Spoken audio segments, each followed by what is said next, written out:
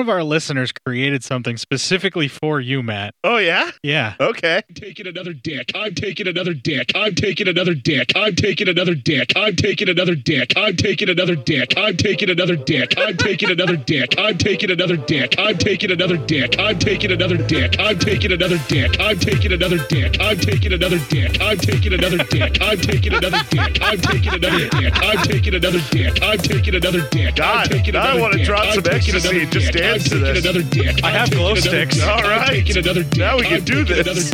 I'm taking another dick. I'm taking another dick. I told you we needed to start a club. I'm taking another dick. I'm taking another dick. I'm taking another dick. Just make sure Andy Dick doesn't come. Yeah, no kidding. In more ways than one. Uh-huh. Wait. I'm taking another dick. Nice. That's our boy Chris Cologne from Two Strangers One Podcast. Made there you that. go. Nice. He remixed you all DJ style and shit. He really did. Yeah. Look at that. He wikied me up. Nice. That's a good way to start off the show. Yeah. Yeah, you good to go? Yeah. All right, here we go. This show will pollute listeners' ears with foul language, occasional sexually explicit content, and more irony than is allowed for single episodes.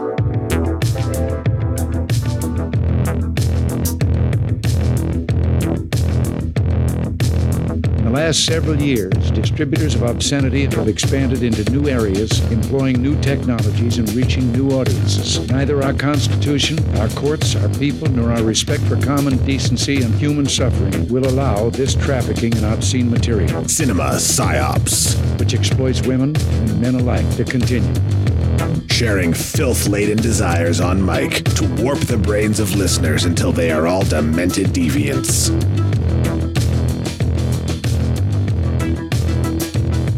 Current federal laws are being violated, and thus I am committed to redoubling the federal effort to ensure that those criminal elements who are trafficking in obscenity are pursued with a vengeance and prosecuted to the hilt. The fact that society is becoming much more open now, less repressed, and I think there's less need for Cinema Psyops. Without dignity, they shout into the void in a vain attempt to be loved. Living in this culture now where there's just icebergs of filth floating through every house on Wi-Fi, it's inconceivable what it must be like to be a young adolescent now with this kind of access to Cinema Psyops. It must be dizzying and exciting, but corrupting in a way that we can't even think about. A pirate ship with a tattered flag, sailing across seas of questionable movies while firing cannons of disdain. Cinema Psyops. Long may she sail.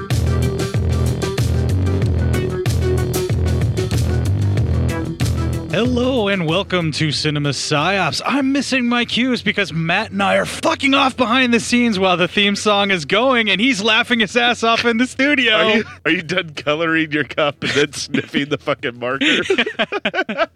I'm just filling in the spots where the paint got dented on my drink container. That's nice. It's not black enough when you can see metal through it. I know, Jesus. Black metal. That's the only kind of metal Court likes. Yeah. Yeah. And Living Colour is my favorite black metal band. There you go, man. You would get that joke if you knew more about black metal and black metal. Somebody out there thought that was hilarious and slightly racist. Probably. And they laughed and then felt bad about laughing about it. Absolutely. Yes, I was sniffing markers, and I was also demonstrating how you should and or shouldn't try to commit suicide by slashing your arm or slashing your wrist. That's true, yes. Remember, kids, it's down the sidewalk, not across the street. While we were doing this with the theme song playing in the background while we're recording, I made the reference that that's not really something that's funny that we should put out there. Yeah. And yet we're going to do it anyway. We're fine. Fuck it. It's, you know what? You know what I've discovered? That when we first started this, we had a lot more times when we stopped to it. That's funny in here, but not funny for out there. Yeah. And the more we do this show, the more we say that, more you just put it out there anyway. Well, that's the thing, too, is we made that reference. That's funny in here. Yeah. It's okay to joke about that in here because we're not hurting anybody. Yeah. But if we say that and it goes out there, that could hurt somebody. Yeah. And now we're like, fuck it. Fuck hurting people. You know what? If we seen some of our jacked up, awesomely jacked up fans, and when they post on Facebook, we're not hurting them at all. They've been hurt a long time ago. And I would hope that the people that listen to this show are well adjusted enough to know that if you're going to be making that kind of a major life decision, first of all, don't. Yeah, don't do that. No. Yeah, the world needs you around. Just think of that one person you really hate. You annoy them with your presence. That's a reason to get up in the morning. I believe that there are several of my wife's friends that are staying alive specifically just to irritate me. I'm doing it to irritate you. I do it every day, man. I'd have been dead a long time ago if I hadn't met you. I thank you for giving me purpose. I can't even escape your ass on the fucking weekends when I'm sleeping. Nope. All right, in my defense, that was your wife's fault. Oh, no.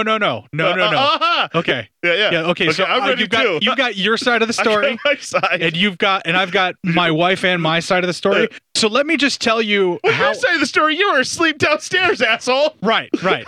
So this is what happens, right? Now, usually you're very up at that time of night. So it's not unheard of for you to just be watching TV, meet a stop sign and say, hey, buddy, and you'd be, hey, and then I left. But no, the one time on a Saturday fucking night, you're actually asleep. At 3 in the morning. Which is unheard of for you. Fair enough. I mean, typically it's like a 4:30 in the morning thing, and I can probably text you, and it's a 50-50 shot. You're wide awake going, hey, man, I just found this new podcast thing. Fuck yeah! Fair enough. All right, so there's a whole series of things that happen, but basically, I text my wife about 1 in the morning where I'm like, "Hey, I fell asleep watching a movie. I'm going to be out for the night." You guys all went out for somebody's birthday, and they chose to do a karaoke bar. And more than that, we were out way later than usual. Like, right. This is probably the first time I got to say in probably a year and a half where I actually closed down a bar, like left at 2 in the morning. Yeah. I'm usually home by 12:30 and like asleep or passed out in some fashion by 1. You know, I don't pull off into the wee hours of the morning all that well anymore. No, not at all. Yeah. I didn't sleep well on Friday night, which is why I was out hardcore on Saturday. Jesus. And I text my wife and I'm like, hey, look, I'm falling asleep. I'm just going to pass out. And usually it's a thing whenever she's out for the night, especially with your wife. This is when it happens because she comes home hammer drunk. Oh, yeah. Anytime she's hanging out with your wife. And my wife on Saturday night my wife rarely gets hammered drunk, and she made an express purpose Saturday night to get hammered drunk. You were not in very good shape. I wasn't either. No, my shit. But I'm not saying I wasn't hammered drunk. I'm just saying my wife usually never gets hammered drunk. And so usually whenever it was a weird night all the way around. Yeah. But basically what ended up happening is I text Bev. I tell her, hey, I'm going to be falling asleep here. I'm going to be asleep when you get home. I'll see you in the morning. I hope, just get home safe and whatever, So I'm out cold for a good hour and a half, 2 hours at least by the time I text her from when you guys get back. And I wake up to the sound of like you running down the stairs to say hi to me, super excited like a little fucking kid. I was like, I'll say hi to Court. And I'm out of it, right? I'm fucking out of it. Like I'm in deep REM sleep and I wake up and I didn't even recognize who you were at first. You're like, dude, what the fuck? And I went, holy shit, you're asleep. I'm sorry. Yeah. But like when I said what the fuck, I was like, who the fuck is that? Was in my head. And like I said it like that, like what the fuck? And I don't know if you noticed or not. No. We joked about it last week. I was reaching for the goddamn gnome stick. Oh, were you? We almost fulfilled a prophecy from last week. I mean, hit with a gnome stick. Yeah, because I was defending your home. Yeah, you wanted to defend your home with the gnome stick. No, it's not that I wanted to defend my gnome. I joked that I was going to hit some drunk asshole in my house with the gnome stick. Oh, shit. Man, this show's getting creepy. Right? We fucking predicted that this was going to happen. But as I'm reaching for it, I look up and I'm like, oh, it's Matt. And then I'm like, what the fuck are you doing down here? And I almost wanted to yell at you back. What the fuck are you doing asleep, asshole? And then you're just like, immediately, it was like little kid. Like, this is how I knew you were super trash, because you were like a little kid where you're like, I'm sorry. You dropped your head. You're like, I didn't mean to wake you up, dude. I'm so sorry. I just wanted to say hi. I felt bad because this guy never fucking sleeps. So I'm coming down here fully expecting him to just be like watching a fucking movie, just like, hey man, and I'd be like, hey man, and that'd be kind of it. Yeah. That's how it usually goes. Yeah. And now I come down here and finally this motherfucker's actually like once in his life sleeping, and I'm like, who knows what horrific nightmare I woke him up from that he was probably enjoying the shit out of. I love that you phrased it that way. Yeah. Okay, so you go back upstairs, and from what I understand, you tell my wife, you're like, man, Court's pissed. I just woke him up. Something like that, right? Yeah, I went upstairs and go, why'd you tell me to go down there? He was asleep. Right. And according to my wife, who knew that, that I was asleep, you asked where I was. She said, oh, Court's probably downstairs. And before she could get out, but he's asleep, you already darted down the stairs. Oh, well, see, she has to be a lot faster than that. Right. Well, in that state. In a sense, Yeah. people, you gotta be real exact with me when I'm in that kind of a state. Right. Because if she would have said he's in the bedroom, you would have been like, I'm not going back there. I would never go into your bedroom, man. Right, That's just fucking entirely too weird for me.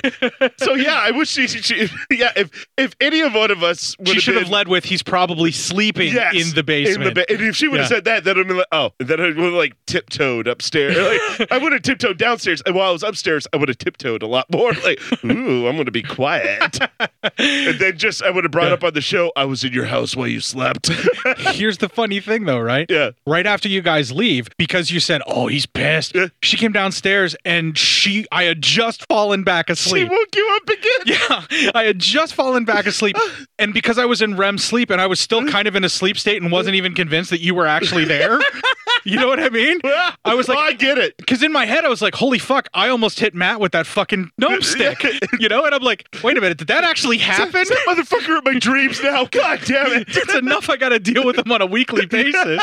You know? And so she comes downstairs and she wakes me up and she's also hammered. So she's trying to tell me, I told Matt not to come down here. And what I heard was she said, like, she was pissed at me, like, I told Matt to come down here. And I'm like, I was fucking asleep. I told you I was fucking asleep. Is what I said. Same shit I told you, you know? This is like a fucking sitcom. Right. And then she goes, no, I told Matt not to come down there.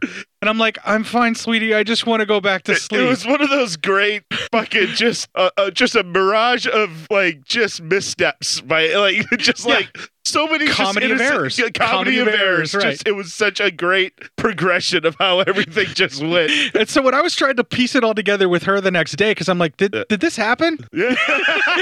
Because I'm not all together with it. Funny enough, when I woke up the next morning, I go, did I walk in a court sleeping? I'm like, because the end of the night got pretty fuzzy, and I'm like, and I'm sitting there, and I haven't seen you that trash since your actual birthday party, like that night when we were all out. Even my 40th, like my actual 40th, I wasn't that trash. Yeah. That first Thursday night, though, when we first got into my that's what I'm talking place, about. Yeah, that was the night where I was just lit to high heaven. I could barely fucking walk. I haven't seen you that glass-eyed in years before that. Yeah, and it has been years since I get like that. Like I get a healthy little buzz on, and then I usually slow down and then just go to fuck to bed because fuck it, now I'm done. But so I talked to my wife about it, and she goes, "No, that happened." And she's like, "I told Matt not to go to there." I'm like, I know. Look, I wouldn't have been pissed if I weren't out cold and startled awake and almost hit my podcasting partner in the face with the gnome stick. And here's the comedy errors. So how it began. The bar we went to, which was that karaoke bar. Also, I bought 3 drinks. One for me, one for my wife, and one for my wife's friend who I owed a drink to. Yeah. 3 mixed drinks.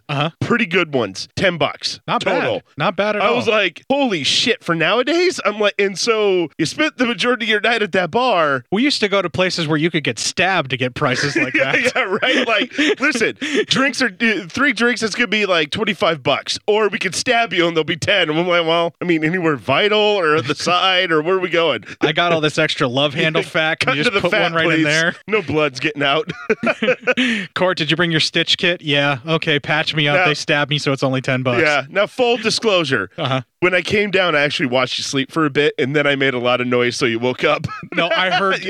I heard the change and stuff rattling in your pocket, and I thought Bev was coming down, and I was ready to like, look, sweetie, I'm sleeping, blah blah blah. And that's when like I was like halfway out of it, and I'm expecting to see my wife, and I see you, and you're like fucking lit upwards from the TV, and everything else is off in the basement, and like your face is there, and you look like a fucking nightmare clown. How I didn't take a header down those stairs in pitch black, I'll never fucking know.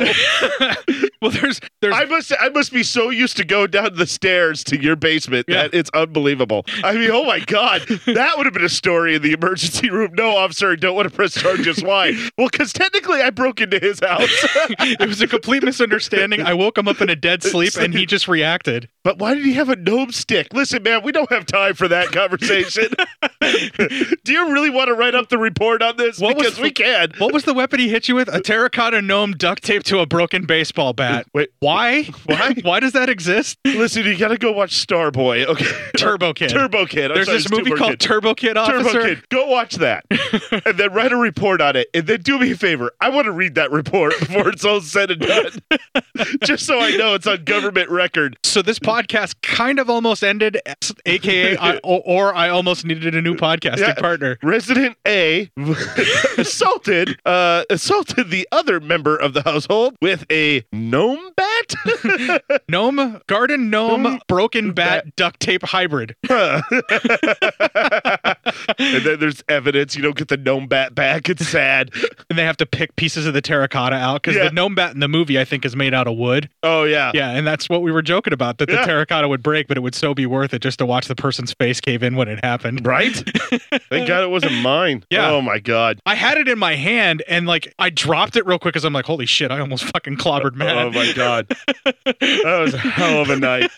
I still don't know how I got out of that one. Jesus Christ. Oh, man, the next day... All I know is I woke up, I was in my own bed, I was in my pajamas, and I was next to my own wife. So things must not have been too crazy. She wasn't pissed enough to make you sleep somewhere else. Yes. You didn't wake up somewhere else. Yes. There were no pieces of gnome stick to pluck out of your face. Exactly. Look at that.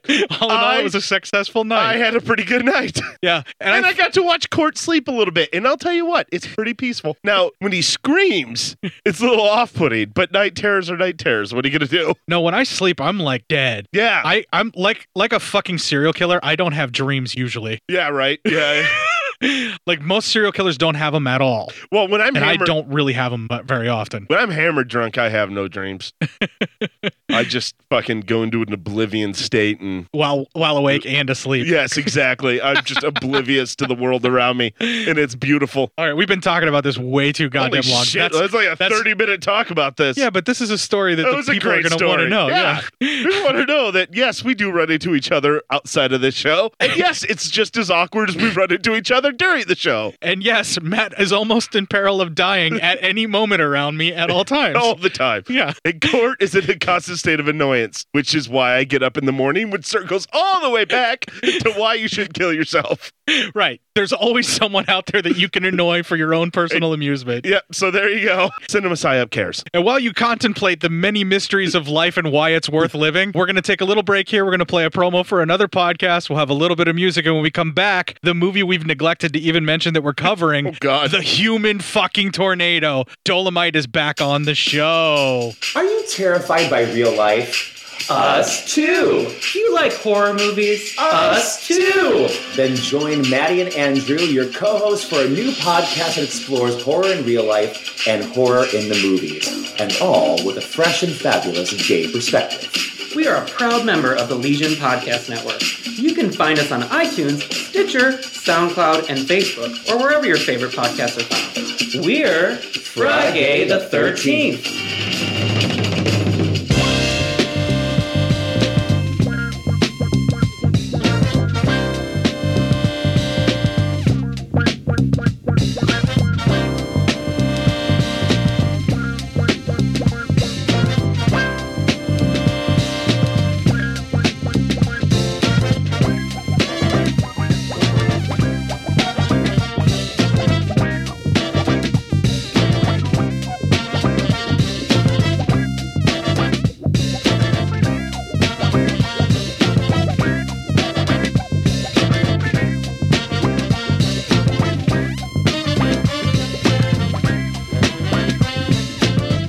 One thing they certainly had a little bit more money for this time around for the second Dolomite film. Yes. Music. Yeah, I mean... The music is really fucking cool in this one. This movie's almost half musical in the beginning. Yeah, it's very much... it feels like he really wanted to be like, well, I'm real famous for my stage show, so let's focus in on a lot of that and that persona. Yeah, there's a lot of performances. Yeah, I would submit to you there's a few things about this particular movie that once we start digging into it that I'm going to kind of talk about as to why I kind of enjoy this one a little bit more than Dolomite. Oh, all right. I'm not saying it's a better film because it certainly isn't. I'm just saying I enjoy it more. All right. There, I get that. Well, I mean, yeah, and I suppose we just get it started here. Well, there's one thing we have to do before we just get it started. What's that? We have to get this trailer started. Oh, mister, here comes the twister. This is Rudy Ray Moore. Yes, I'm the human tornado. I chain down thunder and handcuff lightning. I'm so damn strong, it's sometimes frightening. I grabbed a star traveling 1,000,000 miles a minute and slowed it down to the state speed limit.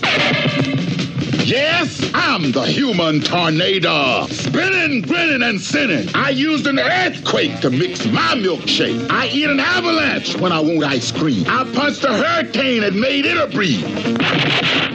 I swallowed an iceberg and didn't freeze. The human tornado. Flinging cash and talking trash. See me delayed, relayed, mislaid, and parlayed. Jumped, thumped, bumped, and mugwumped. The human tornado. Rated R. Under 17, not admitted without a parent or a note from your jailer. God damn, he's the best, man. All right, so first of all, that trailer automatically is a step up from the Dolomite trailer for me. Oh, big time, yeah. The only part in the Dolomite trailer that I thought actually kind of came close to how like fucking hype that was the part where he says, "I'll stick my finger in the ground and turn the whole world around." Yeah. So let's just say Exhibit A. Exhibit A. Yeah. So, and as we go, I may interrupt you for like Exhibit B, C, and D. Gotcha. And then I'm going to switch over to 1, 2, and 3, depending upon how much attention I'm paying. Okay. Well, yeah. I might switch over to like just Z. Z. Alpha. Z. Maybe Delta. Just as long as you remember that I am the Alpha and the Omega. No. Jesus. And it's black to blasphemy. All right. Black to blasphemy? Back. Damn, we can't do that with every word, man. That's not going to work here. Well, get black to the notes then. Oh, that shit don't fly. That's not cool, dude. That's not cool. Anyway, we get a nice little funky intro with Dolomite and some fly clothes for the 70s. Which he proceeds to disrobe from. Yeah. He's got like a really cool pair of pants. Yeah. And it's like a flag that says Dolomite But as the Dolomite human don't like to wear tornado in clothes. full color. Yeah. Well, he's got to show off his pudgy midriff and his moobs. I know, right? Listen, if Dolomite can be is manly, the inventor of then body apparently positive. I'm manly too. He's Yeah. body positive. He is body in this scene. positive. He's very body positive. Only about his body, though. Yeah, because we'll get to it. Yeah, right. Dolomite's stand-up act starts the movie, and that is our first clip.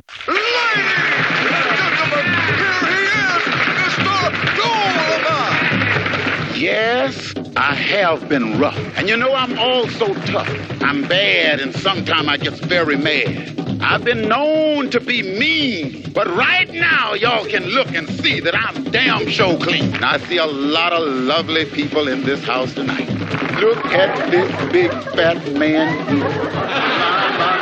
My girls, look what y'all could get if you was lucky. Well, I say one thing, he can lay heavy, but he'll never go deep. I bet he tells the average girl, you may not know I'm in there, but you'll damn sure know I'm on there. I see this big fat lady with him. My.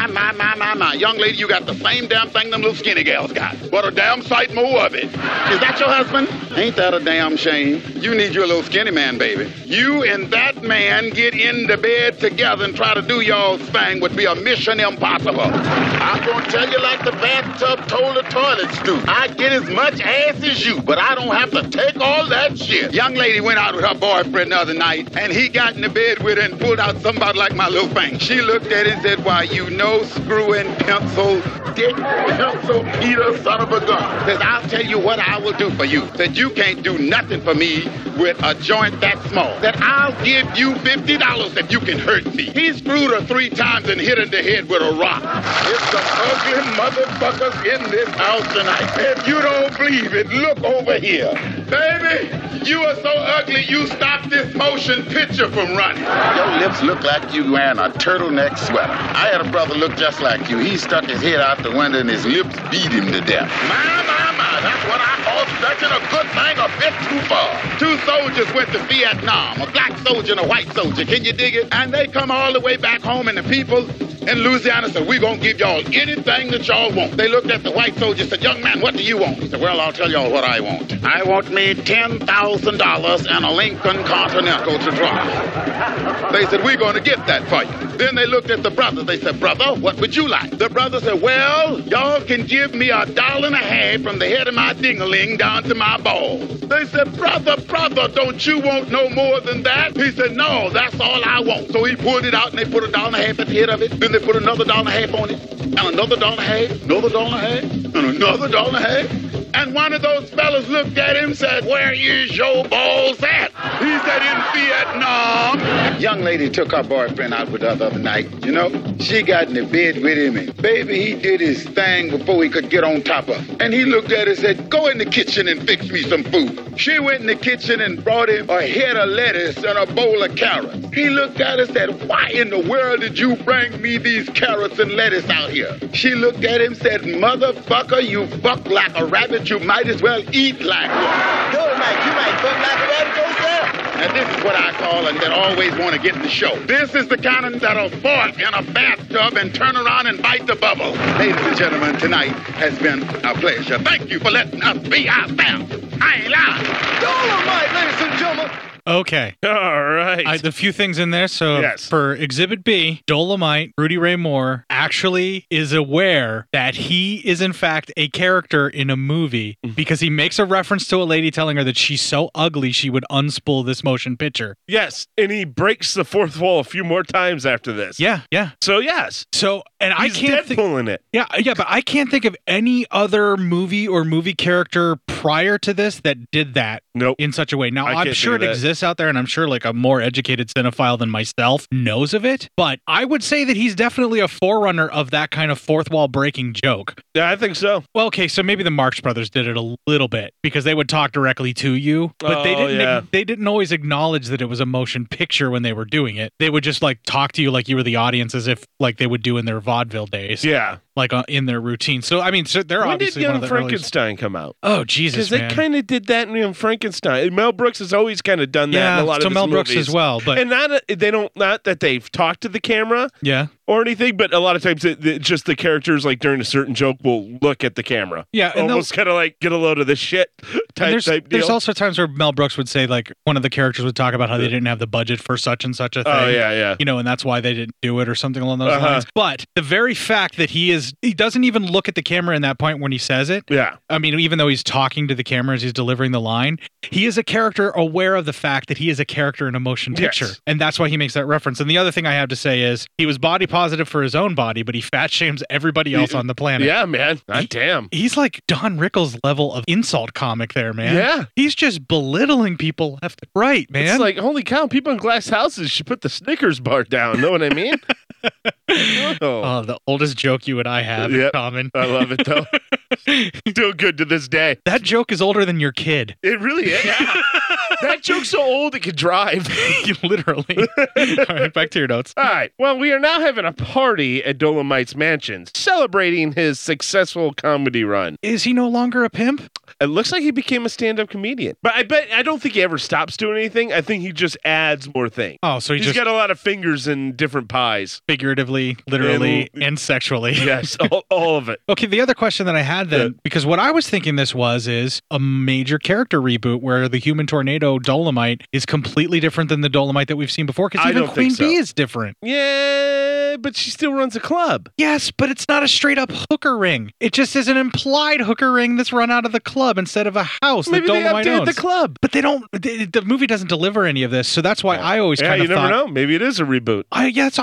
Is it or isn't it? possible. You know, we'll throw that out to the listeners Yeah. and let them decide. But that's one of the things that I was like, okay, so this is kind of like a reboot. He's a self-aware character in this one, and then we have all of these meta references where he's breaking the fourth wall and talking directly to us. Yeah, all of those things are why I enjoy this movie more. By the way, there you go. All right, back to your notes. I'm sorry, I just wanted You're to fine. I wanted to interject all that. He meets with a woman, and you don't get to see the woman's face, but he leads her into a bedroom. He tells her that it's a bad time, but to go ahead and take off all her things and to wait there. So, which she does. Thank you, movie.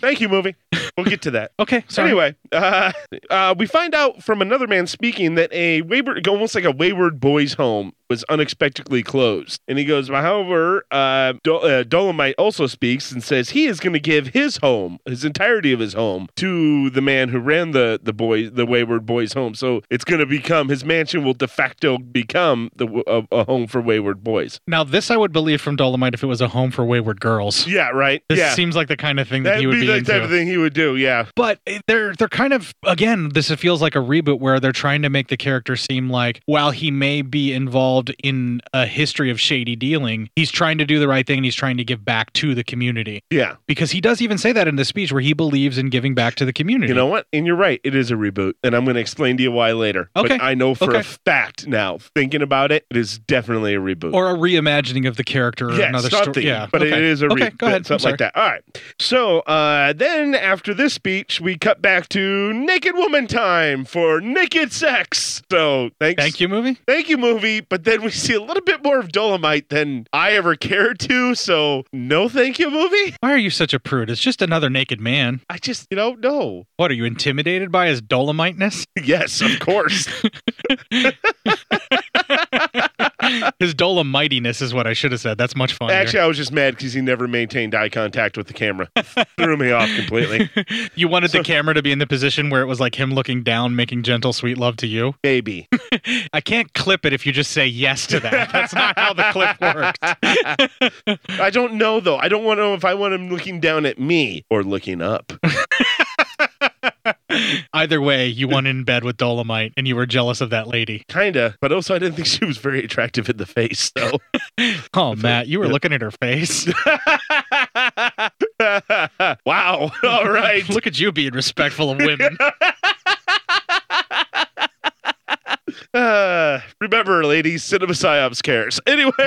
One of the things that I'd like to point out, though, we're both kind of pigs because you're judging her based solely on her face looks. Yeah. And then I'm like, well, why were you looking at her face? Hashtag time's up, Cinema Psyops. Yeah, right. So he's annoyed about having to have sex with this woman because he's just like, let's just get this over with. I don't have a lot of time. And he is being paid by the woman to have sex with her. He's a gigolo in this one. Yeah. So now it's almost like the roles have been reversed. He's the prostitute.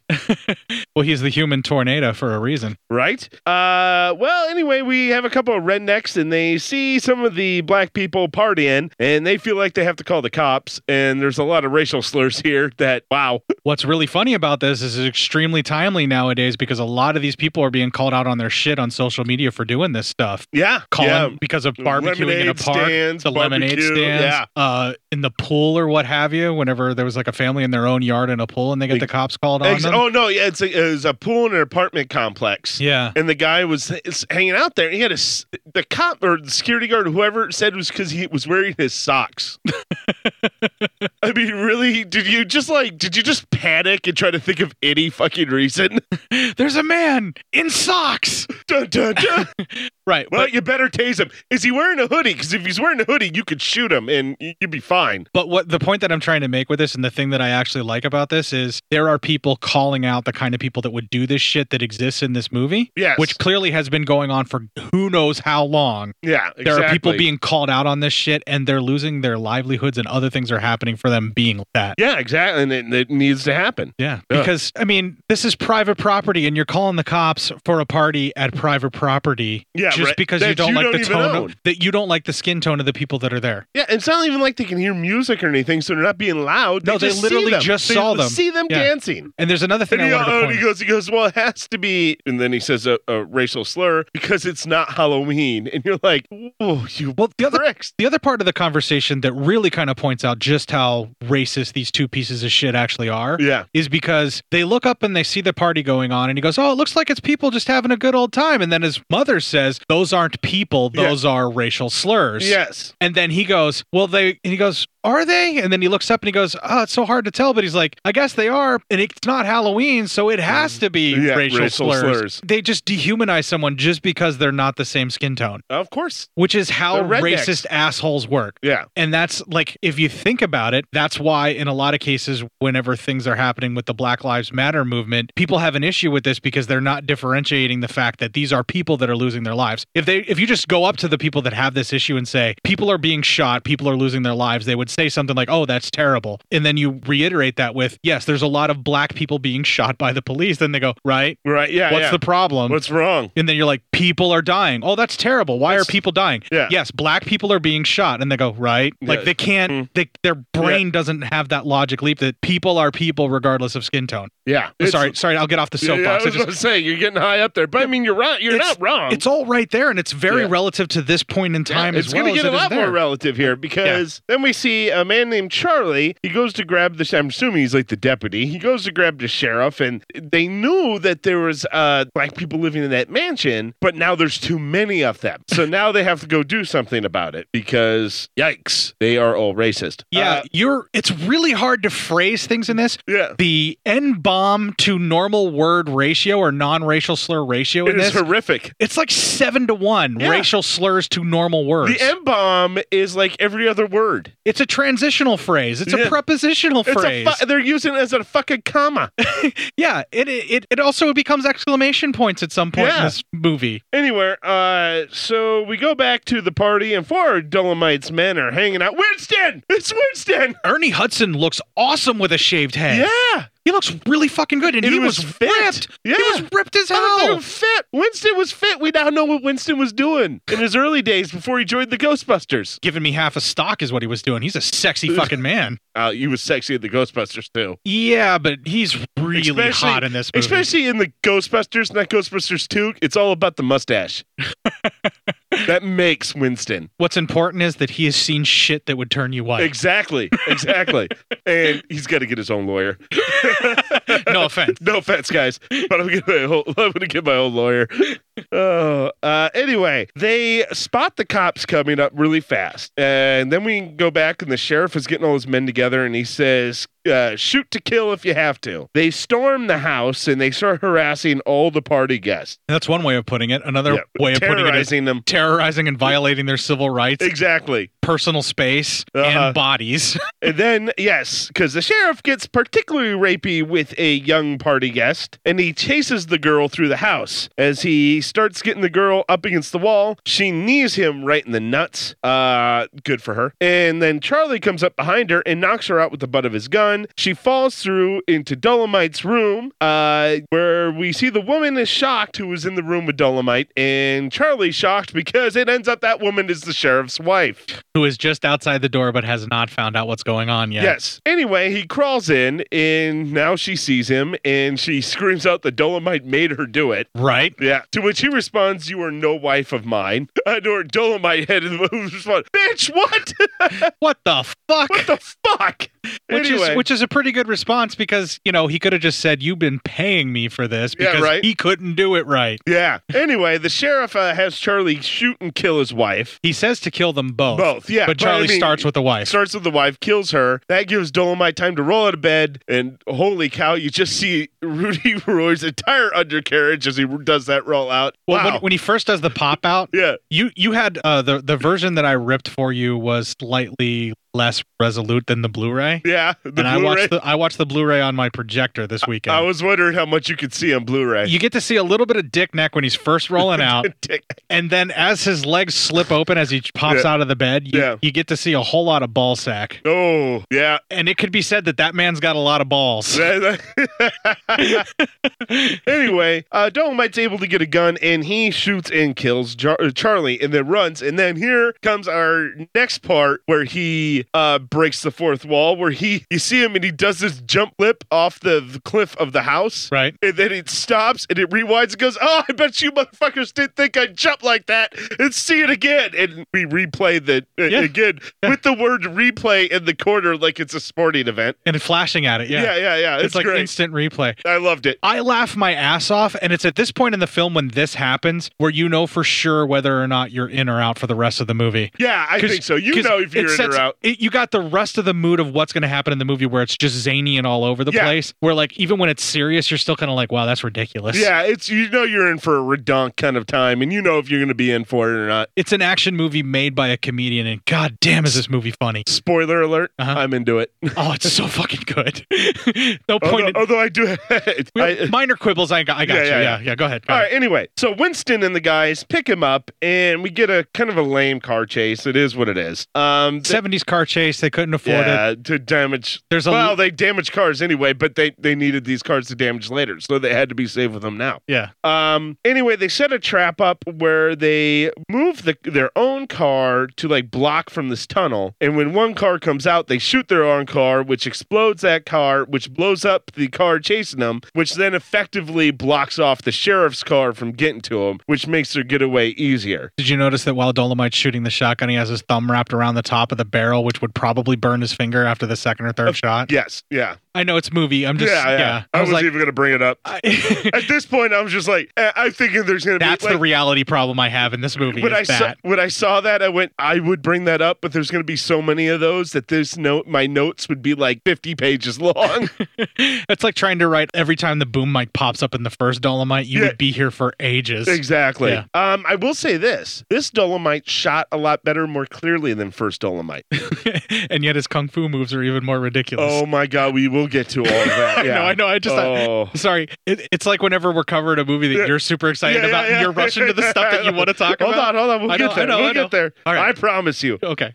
Anyway, they decide they are going to go to California. Well, they hitchhike and force a young gay guy who's super excited about them taking over his car. Well, the first guy that kind of pretends like he's just hitchhiking alone, he offers him a ride for a ride. For a ride, yeah. Yeah, where he's like, hey, a little sex and it'll get you wherever you want to go. And then all the guys force their way into the car and kind of take the car. And then they're surprisingly gentle and kind with the guy while they're doing it. After the only time you could say they were violent to him was when he shoved the gun in his face to tell him to get in the back seat. Or, just to slide the fuck over. Yeah, just to, get set. But then, they're all like, we're going to California. And that guy's super excited to be going to California. So they're kind of doing him a favor. It's almost like, the one guy who wants to get out of his small town because it sucks. And just looking for an excuse. He doesn't know he needs a kick in the ass to get out. Well, these guys are giving him the kick in the ass to get him out.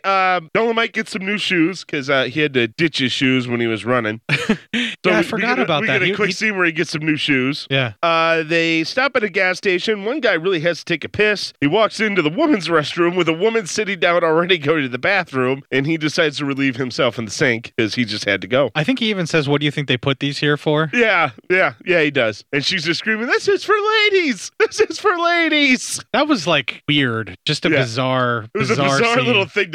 There are a lot of bizarre little things they force into this thing where you're kind of like, all right.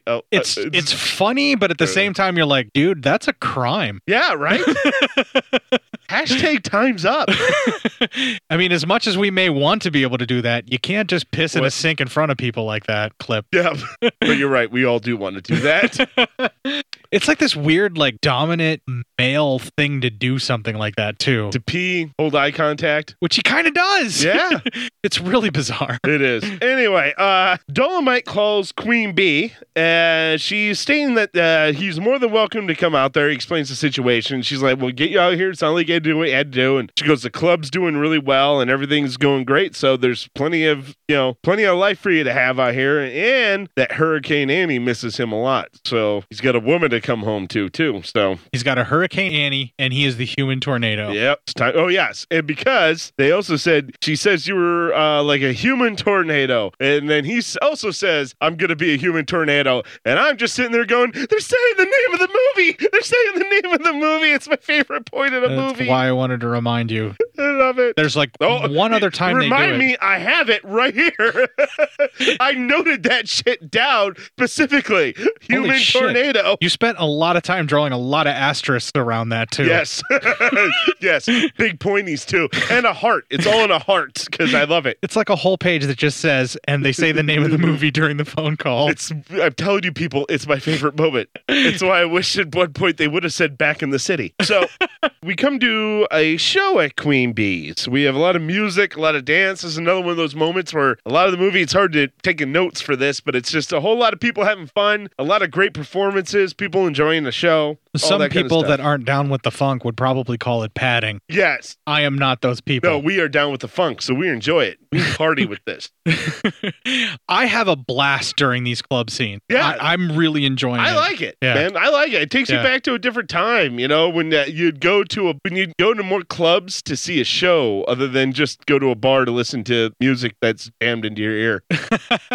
Yeah, when you could actually see a show. Yeah, like a real show. Yeah. Like back in the 50s, 60s, 70s, almost every bar had a show associated to it. Like whether it was a piano player or singer or something. You know, almost every place had a show. They're stealing our jibs. Yeah. They took our jibs. Yeah.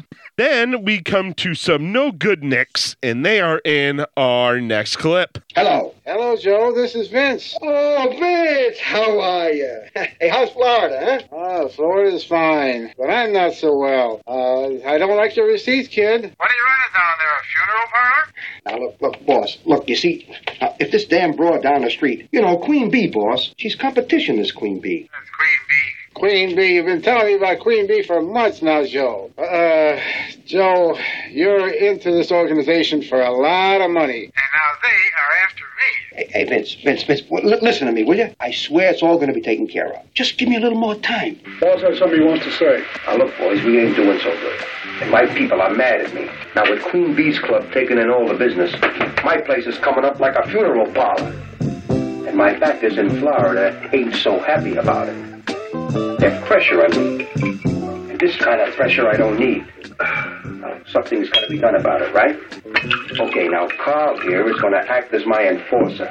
Now, I want Queen Bee's place shut down. All right, we're back at Queen Bee's, and Cavaletti's men, who are kind of, some are still sitting in the club, even though everything's kind of winding I don't think down. you said that right. Cavaletti? Cavallati. Cavallati. Cavallati. Cavallati. They all say it differently. Yeah, I know. I love the way that everybody says Cavallati. Cavallati. Cavallati. Cavallati. Cavaletti. It's Cavaletti. Cavallati. Cavaletti.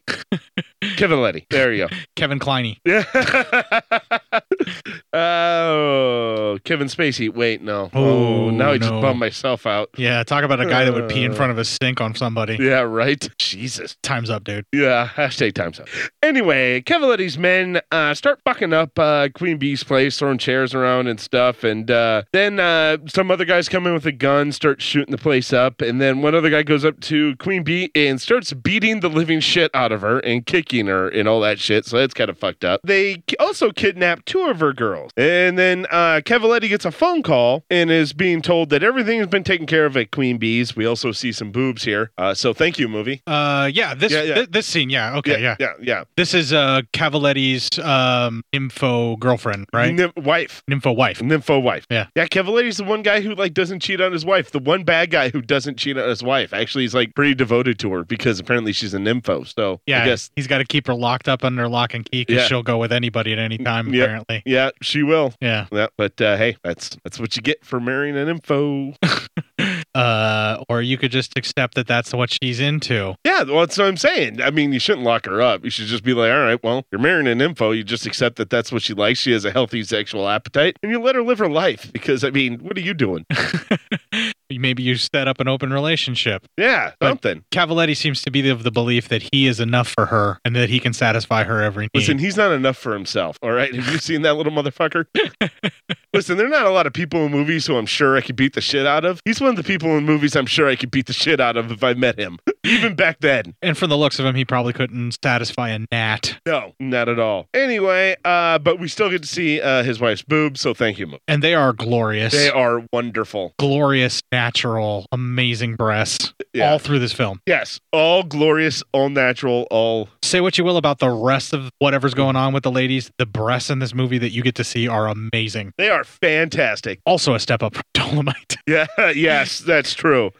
Where did all the budget for Human Tornado go? Into paying for boobs. Into paying for seeing boobs. And I'm for it. If that's how you want to make a movie, you make that movie. That should get an Oscar. That's a wise investment, sir. Yes, it is.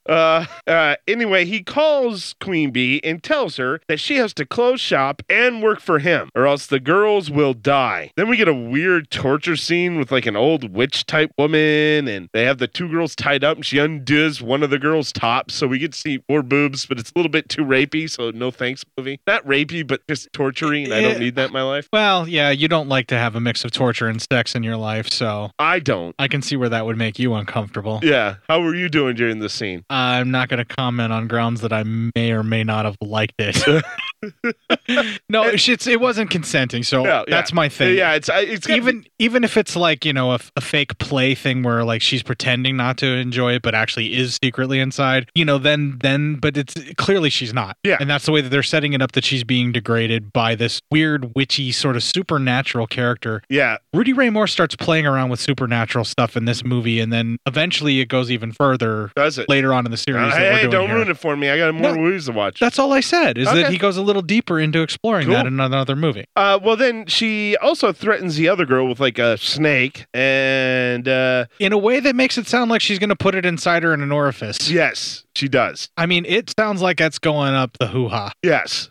And because mine's kind of a more of a degraded film I watched, that witch, a lot of her, when she talks, it always sounded like this. No, that's the way it sounded. Oh, did it? Okay, Yeah. because some of her words I couldn't make out because it got too screechy. Yeah, no, that's the way it was. Okay. Now, the version that you watched was a compressed version from the Blu-ray, because I ripped it to just like an MP4 just so you I could gotcha. review it. Okay. You know? So it's not too far off from what you saw. No, not at all. Actually, it's the same print. It's just that you would have a little bit more blocking digitization. I gotcha. All right. So anyway, Dolomite and the guys are out there, and he gives the kid whose car they took, he gives him some cash and says, "This for the use of the car, and thanks and for your trouble." And he goes, "Well, I'll take your money, but it was no trouble." And he's very happy to be in California. So Well, he makes some kind of a joke about how I think they're in California, and it's something along the lines of well, where he he said implies somebody that, will have to kidnap me to take me back. yeah, well, he's happy to be there because of the climate, but also he's happy to be there because of the climate, Yes. if you know what I'm saying. Yes. He's glad to They're be much there, more accepting of who he is. Yes, as a person. Yeah, which is shockingly a relatively sensitive way of making that joke. Yeah. For a blaxploitation flick, you would Exactly. expect a lot more of a homophobic way of going about it.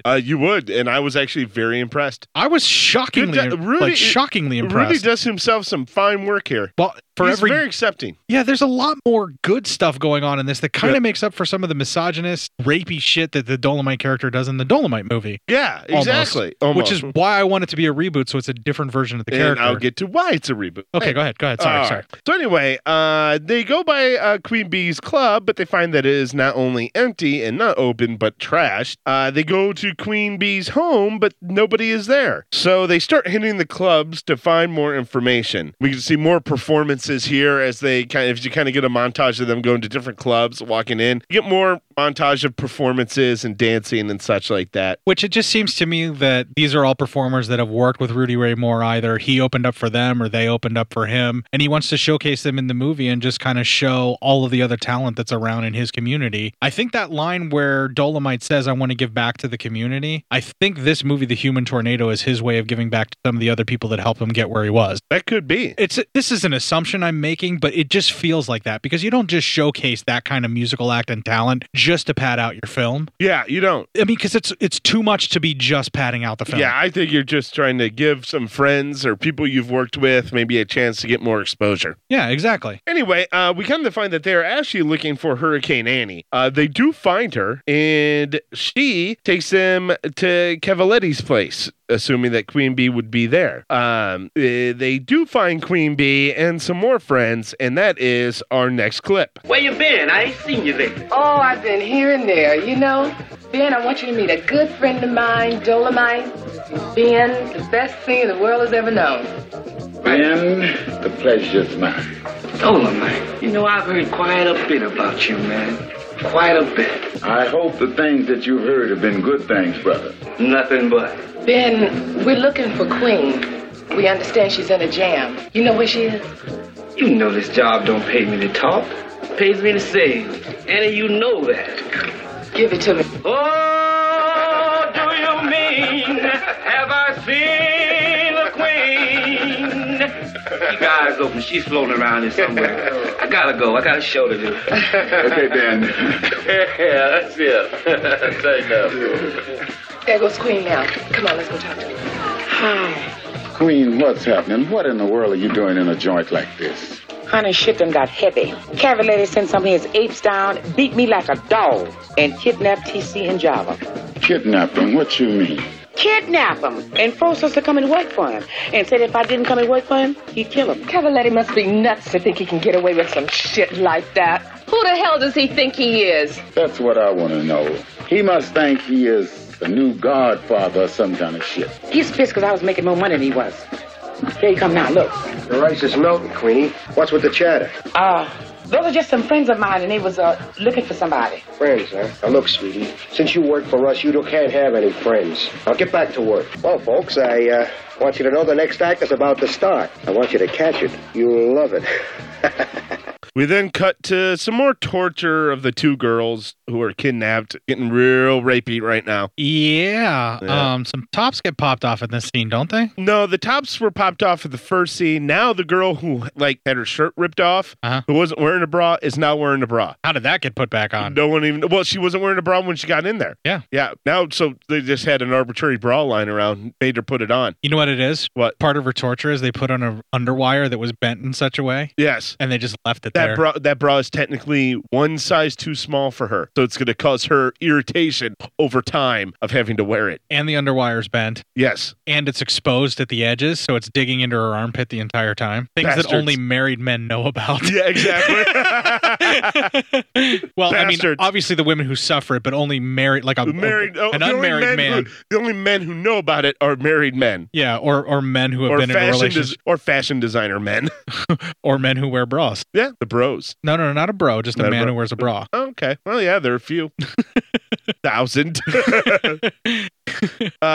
Anyway, Dolomite and Hurricane Annie decide to have some sexy time now. So she makes a comment about his weight. So he gets body shamed a little bit. Yeah, he gets fat shamed as well. She points out that he let himself go while she was gone. Yeah, while he was gone. He goes, I've been busy. And she goes, well, not too busy to eat, I guess. It's like, damn. She goes, come on, have a good time. So once again, she takes off her clothes and we see her glorious chesticles and everything else. Yeah. And thank you, movie. Holy shit, thank you, movie. Yeah. Wow. That's a fine woman. She is stunning. Stunning. And that is all natural, too. That doesn't look like any bit of fucking plastic surgery. Oh, no, man. That's all real. Yeah. That's all her. Holy shit. She's just out there with what the good Lord gave her. That camera glaringly stared at her exactly how I wanted it to.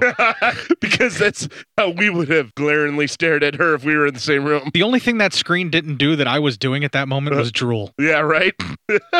And maybe some other things. Well, anyway, then they lay in bed and they do some exercises in bed. Naked like pulleys. Yeah, this weird like exercise system. Yeah. That was for the joke, and it was just this really weird off-putting thing, and it made me uncomfortable at first, but then it started making me laugh. There's an important thing that we need to note actually at the beginning of that scene when she's making the fat joke at him. Yeah. Did you notice the poster just over Dolomite's right shoulder? Yes. On to the right of the screen? Uh-huh. Did you recognize it? Is it the one where they have all the different positions and stuff? Uh-huh. Yeah. They reused something extremely similar to that's almost exactly the same in Black Dynamite that they then used to show all the different sexual positions that he does. I think that was a pretty famous poster. In fact, I remember it was still a famous poster when I was on high school, especially because it was a blacklight poster. Yeah. And back in the late 90s, fucking blacklight was all over the fucking place. It had a resurgence with the marijuanas becoming popular again in the late 90s. Yeah. And so a lot of my friends would have or in college too. You'd walk in and I know I saw that poster at least twice in real life under a black light. Yeah, it was like the 90s skater kid starter kit, a bong, blacklight posters, and one blacklight. Yes, exactly. It wasn't powerful enough to light up all of them. While blasting Sublime over and over and over again. Sublime is just Smash Mouth on heroin. Yeah, pretty much. Well, you either die a hero or live long enough to become a villain. You either die a hero or live long enough to take pot shots at people making fun of your band because it's Smash Mouth on Twitter. Anyway, let's see here. Glorious sidetracking. Yeah, right. Kind of like Smash Mouth. Old Smash Mouth, not the commercialized Smash Mouth. That's a big grave you're digging yourself there. I know, right? Which is still Old Smash Mouth. It was all commercialized Smash I know Mouth. that's why I said which was Old Smash Mouth. Oh man, let's see here. So anyway, then he said, he's kind of like, hey, I got something there better than this shit. So they start having sex. So there you go. Yeah, he doesn't want to lose weight this way where they're exercising in bed naked. He wants to lose weight the good way when they're exercising in bed naked. Yeah, exactly. And then they're eating fruit in the bed. Uh-huh. That was weird. Then she like peels a banana, but then shoves it into his face. I don't get food in bed, so it's not. I don't know. You don't like food play. No, I don't. Yeah. I really don't. Yeah. Like the scene in Deadpool when it's Thanksgiving. Yeah. I have to look away. That's the only scene that makes me almost vomit in my mouth. Really? Yeah. That scene makes you, wow. Oh, food and sex just makes me kind of grossed out. The more that we're talking about this, the more I wonder if the guys who made the Deadpool movie were fans of Rudy Ray Moore. You sometimes wonder, right? Because it feels so fucking similar. Yeah. For this human tornado stuff. I mean, it's kind of like he's supposed to be a superhero, you know? Yeah, exactly. A little bit in this, so. But yeah, the food play in this isn't so bad. I think her shoving the banana into his mouth is like a joke where she was supposed to be doing this. Yeah, it feels almost like it was going to be an outtake where she was in the scene planned to be doing the seductive like banana eating thing to get him worked up. But then she just shoves it into his mouth and he laughs about it. Yeah, I also don't like food being shoved into people's mouths. Okay. I don't know why it's gross to me. Well, you were a Catholic school kid, so I don't know where we're going with that one, but okay. I'm assuming you don't like anything being shoved into people's mouths. Yeah, that's true. I don't. Because you went to Catholic. I didn't go to Catholic school. Okay. I didn't. I went to public schools. Oh, well, so you avoided at least half the time of the abuse. Yes, exactly. But you were still in a church, probably left alone in a priest's care way too much. No, I was never left alone. Oh, you were an ugly kid, so you were fine. That is exactly right. I was actually a little offended. I was like, what Jimmy got that I don't got? Oh, wow. I'm leaving that in, but wow. That's dark. Finally got one. Oh, man. So anyway, we hit the police station, and that is our next clip.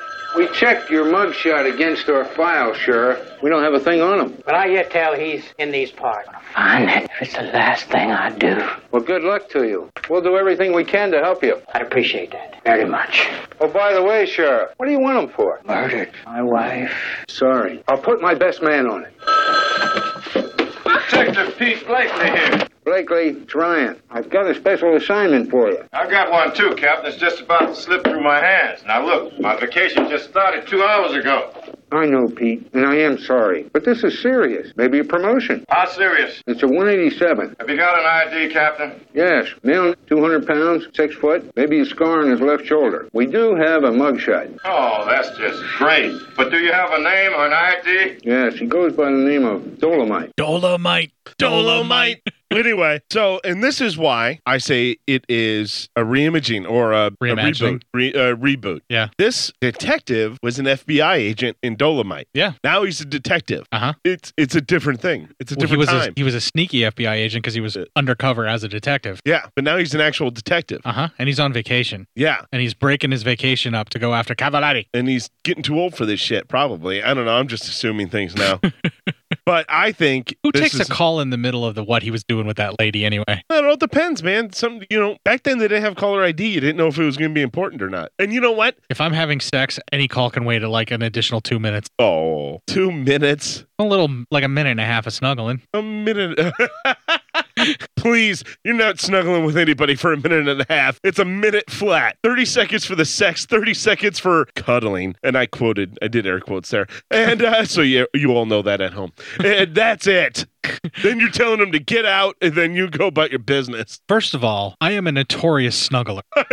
I am infamous for my snuggling needs. I'll have you know. And I'm very good at it. Oh, God, I'm so uncomfortable right now. I nuzzle like no man's business. Oh, just stop it. It's gross by now. I have a lot of love and affection to give, Matt. No, you don't. Yes, I do. No. You have enough love and affection to give one person. Luckily, you married her. That's it. But to me, it seems like a boundless amount because it's all for her. Uh-huh. Oh, my God. I think I vomited a little bit in my mouth. Oh. I love how I can make you uncomfortable by talking about things like snuggly. Like real human emotion. I don't like it. Yeah. I'm not for it, man. Yeah. Okay, motherfucker, I'm middle-aged, all right? I can't handle emotions, all right? You're developing empathy, which most of us 20-year-old men didn't have. And now that we're in our late 30s, and for some of us our 40s, it's really hitting us. I hate that shit, man. I hate fucking empathy. Anyway.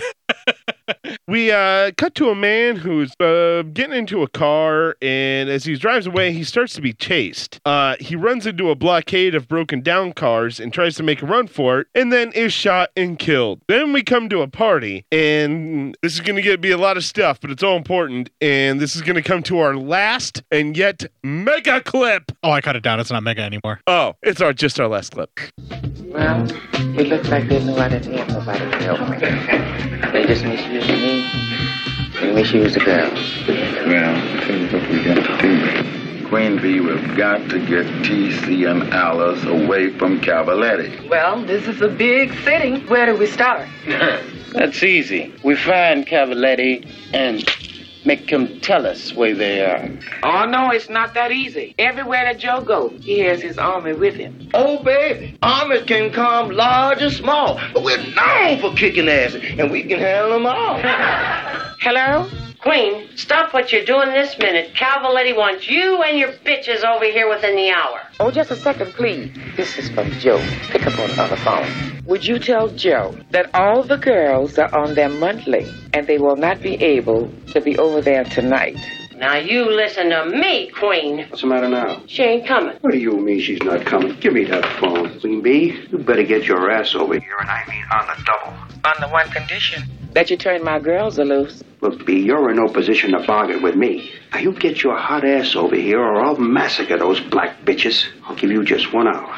Are you rat suit-eating motherfucker? I guess you heard all of that. That's all I needed to know, that the girls are still alive. Now I can work with that cranny-dodging motherfucker. So here's what we do.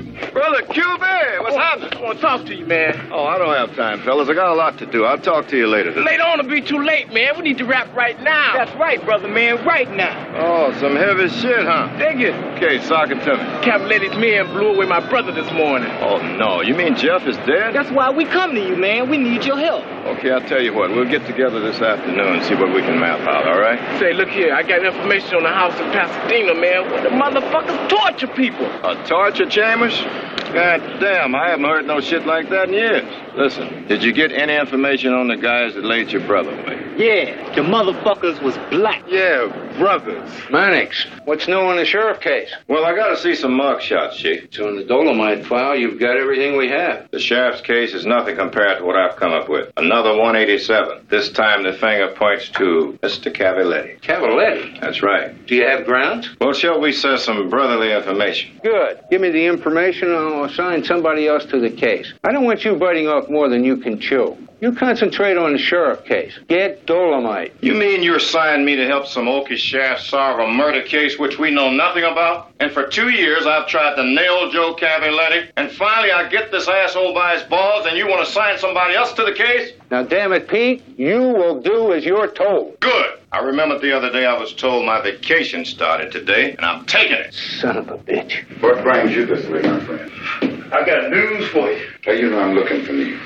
I heard through the grapevine that you was trying to get Queen's girls back from Cavaletti, right? Oh? I got some real strong info from some friends of mine. So let's have it. Info like that don't grow on trees. Costs money, you know. I got a sick aunt. Hold it. Information first. Well, Cavaletti's got this house in Pasadena. It's a real chamber of horrors. Like, he really fucks people up over there, man. Where's he at? I haven't found that out yet. Well, how do you find out? If somebody was to get Cavaletti's main woman, then they might find out where the house is. Where does Cavaletti keep his main woman? Well, Cavaletti usually keeps her at his pad. She's a nice bitch. I heard that she's a calm freak, you know, a real nymphomaniac. Where's Cavaletti's house? In Pasadena, baby. All right. Pasadena, baby. Yeah, Pasadena. Dolomite shows up to Cavaletti's house as a painting salesman, and the painting. I thought he was a door-to-door art, like a salesman that was selling his own art, though. I think it's the same thing. Yeah, it's like an art salesman. Yeah, but his own art. Can you imagine the fucking balls it would take to be an artist that would sell your painting door-to-door to people? That'd be I mean, it'd take a massive set. I couldn't do that shit. Well, we already know that he has quite the impressive set. So cha-ching. Anyway, of course, Mrs. Cavaletti sees the painting. It's an erotic painting, which throws... Is it ever? Mrs. Cavalletti into a frenzy. She undoes her robe. We see some boobs. Thank you, movie. Thank you, movie, because they are glorious. She starts tweaking her nipples. Yes. Staring at the painting. And, Thank you, movie.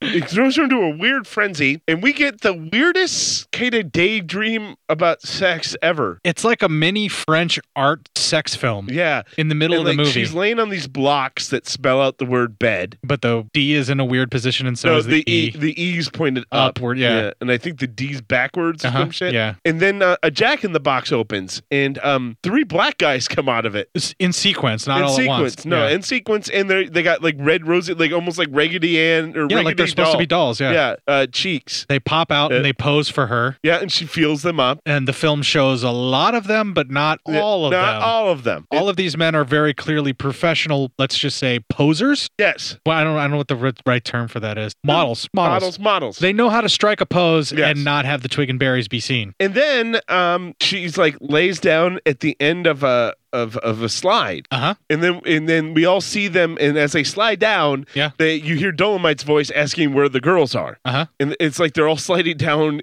inside of her. Kind right? of, yeah. And then we see this whatever it is ends. I would suppose a daydream, fantasy sequence. Sexual fantasy sequence. Sexual fantasy sequence ends, and it's just Dolomite and her going at it, and he becomes the human tornado because they destroy the bedroom. Yeah, the bed starts spinning around. Things start being pulled off of the wall. The ceiling caves in. So his superpower is he can fuck information out of white women. Yes, probably out of anybody, really. It's Dolomite. Just so happens this was a white woman. Yeah, but I don't think he's going to be interrogating men this way. No, but the more we talk like this, the more I feel like we're going to cross into a racist territory, and I'm going to move on. Anyway, she gives up where the girls are. This is the only white woman we've seen him actually have sex with on screen. We've just seen the before and the after with the other lady. That's true. The actual sex that he's having here is apparently a superpower because he destroys the entire room with his tornado-like fucking abilities. But much like the original Dolomite, the first girl he has sex with is white in the movie. Yeah. Yeah. So it's a thing. It's become a thing. It's a thing. Thank you. Thanks, David. Thank you, Dave. Anyway. So let's see here. We cut back. She finally gives up where the house is in Pasadena where the girls are held. Then I thought she died at one point, but she shows up later. But I thought she died. Oh, from the humping? Yeah. Well, she crawls out from underneath and gives him. Out. She gives him the information and everything, and I think he just exhausted her. But you can tell those breasts were natural. Yes. Yes. Yeah. Yes. If you didn't tell before, you can tell now. I may or may not have paused and really tried to examine. And now here's the funny part. So she comes out over that rubble and her tits are just out. My wife looks over and she goes, "What are you watching? What's the movie about for this week?" She sees that. And I pause it and I look at it and I go, "Honey, the movie called The Human Tornado. It's 50% sex and 50% racism. So there you go." I told my wife ahead of time too. I'm like, we're gonna start doing some pretty racy movies in more ways than my one. wife cracked up. She said, "Maybe I gotta watch that." I go, "I would suggest it because it's pretty good." I like that. That's what sold your wife on it. It's 50% sex, 50% racism. Well, listen, that just sounds like an interesting movie. Like, what the fuck? Yeah, that's one way of selling it to someone, I suppose. I suppose. Anyway, so we now cut to the sheriff is once again talking to the captain. The captain is at this point had enough of the sheriff's racist ass and tells him to get the fuck out of his office. So one racist bastard actually got tired of another racist bastard. Yes. Kind of like Sessions and Trump. Yeah. Oh, fucking Sessions. I hate him so bad. Sorry to set you off there, bud. Yeah, sorry. I'm triggered. Cavalletti is having his birthday party and he wants all of Queenie's girls there. Dolomite is then we cut to a scene where we see Dolomite sneaking around the Pasadena house. Queen Bee and the girls plan to kill everyone at the birthday party. She said pretty much if anybody walks out alive, let's make sure it's us. Yeah. So good because all these girls apparently still know the kung fu or something. Well, they retconned it. We don't see that they've been trained in kung fu, and at some point they're the ones, even the girls that were kidnapped, somehow weren't able to defend themselves, and then all of a sudden no kung fu just because Dolomite's around. Well, no, because when those two girls were kidnapped, they were being held at Queenie was being held at gunpoint and shit. So I think it's like they didn't want to take the chance of getting Queenie killed. Fair enough. Yeah, because you know all the kung fu in the world, but you can't stop a bullet. We'll agree to disagree on that. Well, there are some movies. All right. Yes. You know what? I agree with you on that. When you have the glow, you got to go, and you can catch bullets in your teeth. Yeah. Let's see here. And then, as they are making this plan for the party, Harvard Jackson comes in. Apparently, or Howard Jackson comes in. Howard is apparently a great martial artist, and they all decide that the guys will then crash the party after the girls get settled in there and get kind of everyone distracted. Dolomite starts his kung fu ass kicking as he goes throughout the house. Now is the time to talk about this. Let's go ahead and unpack everything. This shit is insane. Number one, the obvious racist, what is supposed to be some sort of Oriental dialect. Yeah. That is, at one point, when he's in the middle of saying nonsense, he actually breaks down and just starts doing. Yep. Yes. And you're like, holy shit, man. Yep. Yeah. The funniest part about it, though, is he keeps doing the same dance maneuver over and over again while he's walking, trying to pretend like it's like this kung fu maneuver. Yeah. And even when no one is there, like that he has to defend against, that he has to get the kata going or whatever it is that he's working on, whatever weird shit that he's supposed to be doing, he's still doing it. Yes. And he's even knowingly looking at the camera going, oh, I know this is bullshit, but you're having a good time. Just watch it. We get some super speed where they forward the movie fast. Yeah, they speed up the movie. Fast. I was kind of worried that you were going to think there was something wrong with the file I gave to you. No, I knew what they were doing. Yeah. And also, they cut it, and this is where I first started noticing it, where they actually reuse a scene that just happened. You know, where they, like, all of a sudden, you see him walk down a hallway, and he beats the shit out of some people, and then it cuts, and he's walking down that same hallway in the same direction that he had just walked. Yep. Yeah, okay. Yeah, there's a couple of things that they do. I wanted to make sure I brought that up. Yeah. There's a couple of times where he's kicking some guy's ass, and then that guy goes down, and then they recut, and then they show you him doing the same maneuver. Yeah. But it'll show it in a different way. Yeah. And they even call to it later on where he kicks the shit out of the guy and he throws him off of like one ledge, and then the guy's there further up, higher up on the roof, and he throws him off that ledge and he says, you should have stayed down there the first time, motherfucker. Yeah. Or something One time like he that. does a super jump. Yes. Up like, up like big time super, like a Super Mario jump. I don't feel that what he was doing was trying to be racial. I think he was really trying to emulate kung fu movies that he was really into. Yeah. It's just that he was doing it in a very insensitive time when his humor would be considered okay. When we're looking at it now, it The only doesn't part look okay. I ever had a problem with was just when he started doing that, and you're just like, oh, okay, dude, just settle down. I feel like there was a whole lot of cocaine on set for these It scenes. must have been, because I mean, something, man. Legit, I thought people going wah wah was as bad as it gets. Nope, Dolomite proved me wrong. It could get a lot worse. I don't know why I give this movie leeway like I do with that kind of stuff, because like it never bothers me. I'm just laughing my ass off at how ridiculous he's being. Yeah. I think just because he's being charismatic, I'm suckered into it, which is I got to be careful, because anybody who's being charismatic and doing something horrible like that, I can't let them just get away with it. No, I mean, because you're part of the problem then. Yeah. The only time that I ever liked seeing the wah wah get addressed was in Karate Kid Part 2.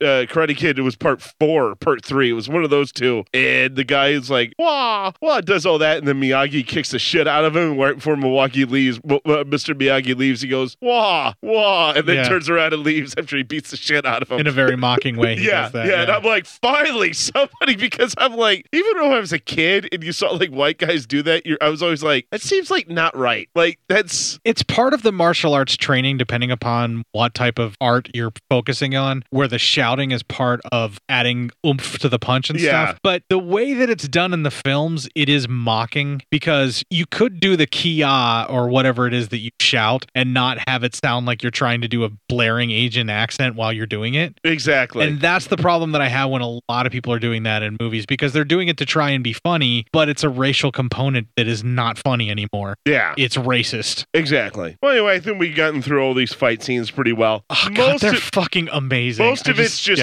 fucking hilarious to watch. It's great to watch some of these guys who can tell are probably real stuntmen being able to do kicks way high up and do all this stuff, and then Rudy just kind of kicks mid-level and not beats the even shit out of him. mid-level. Yeah. He does like a leg sweep and he barely gets it at their knee. Although at one point he did a roundhouse by jumping in the air. I was pretty impressed by that he was able to get himself up. That was him. Maybe it wasn't. It was a stuntman with a pillow in their shirt. Oh, maybe that's it. You might have caught it. I was gonna giving him maybe a little too much credit. Yeah. Because I was like, how? I haven't seen him get a kick above his waist, and all of a sudden he just did a tornado kick by jumping in the air. Yeah.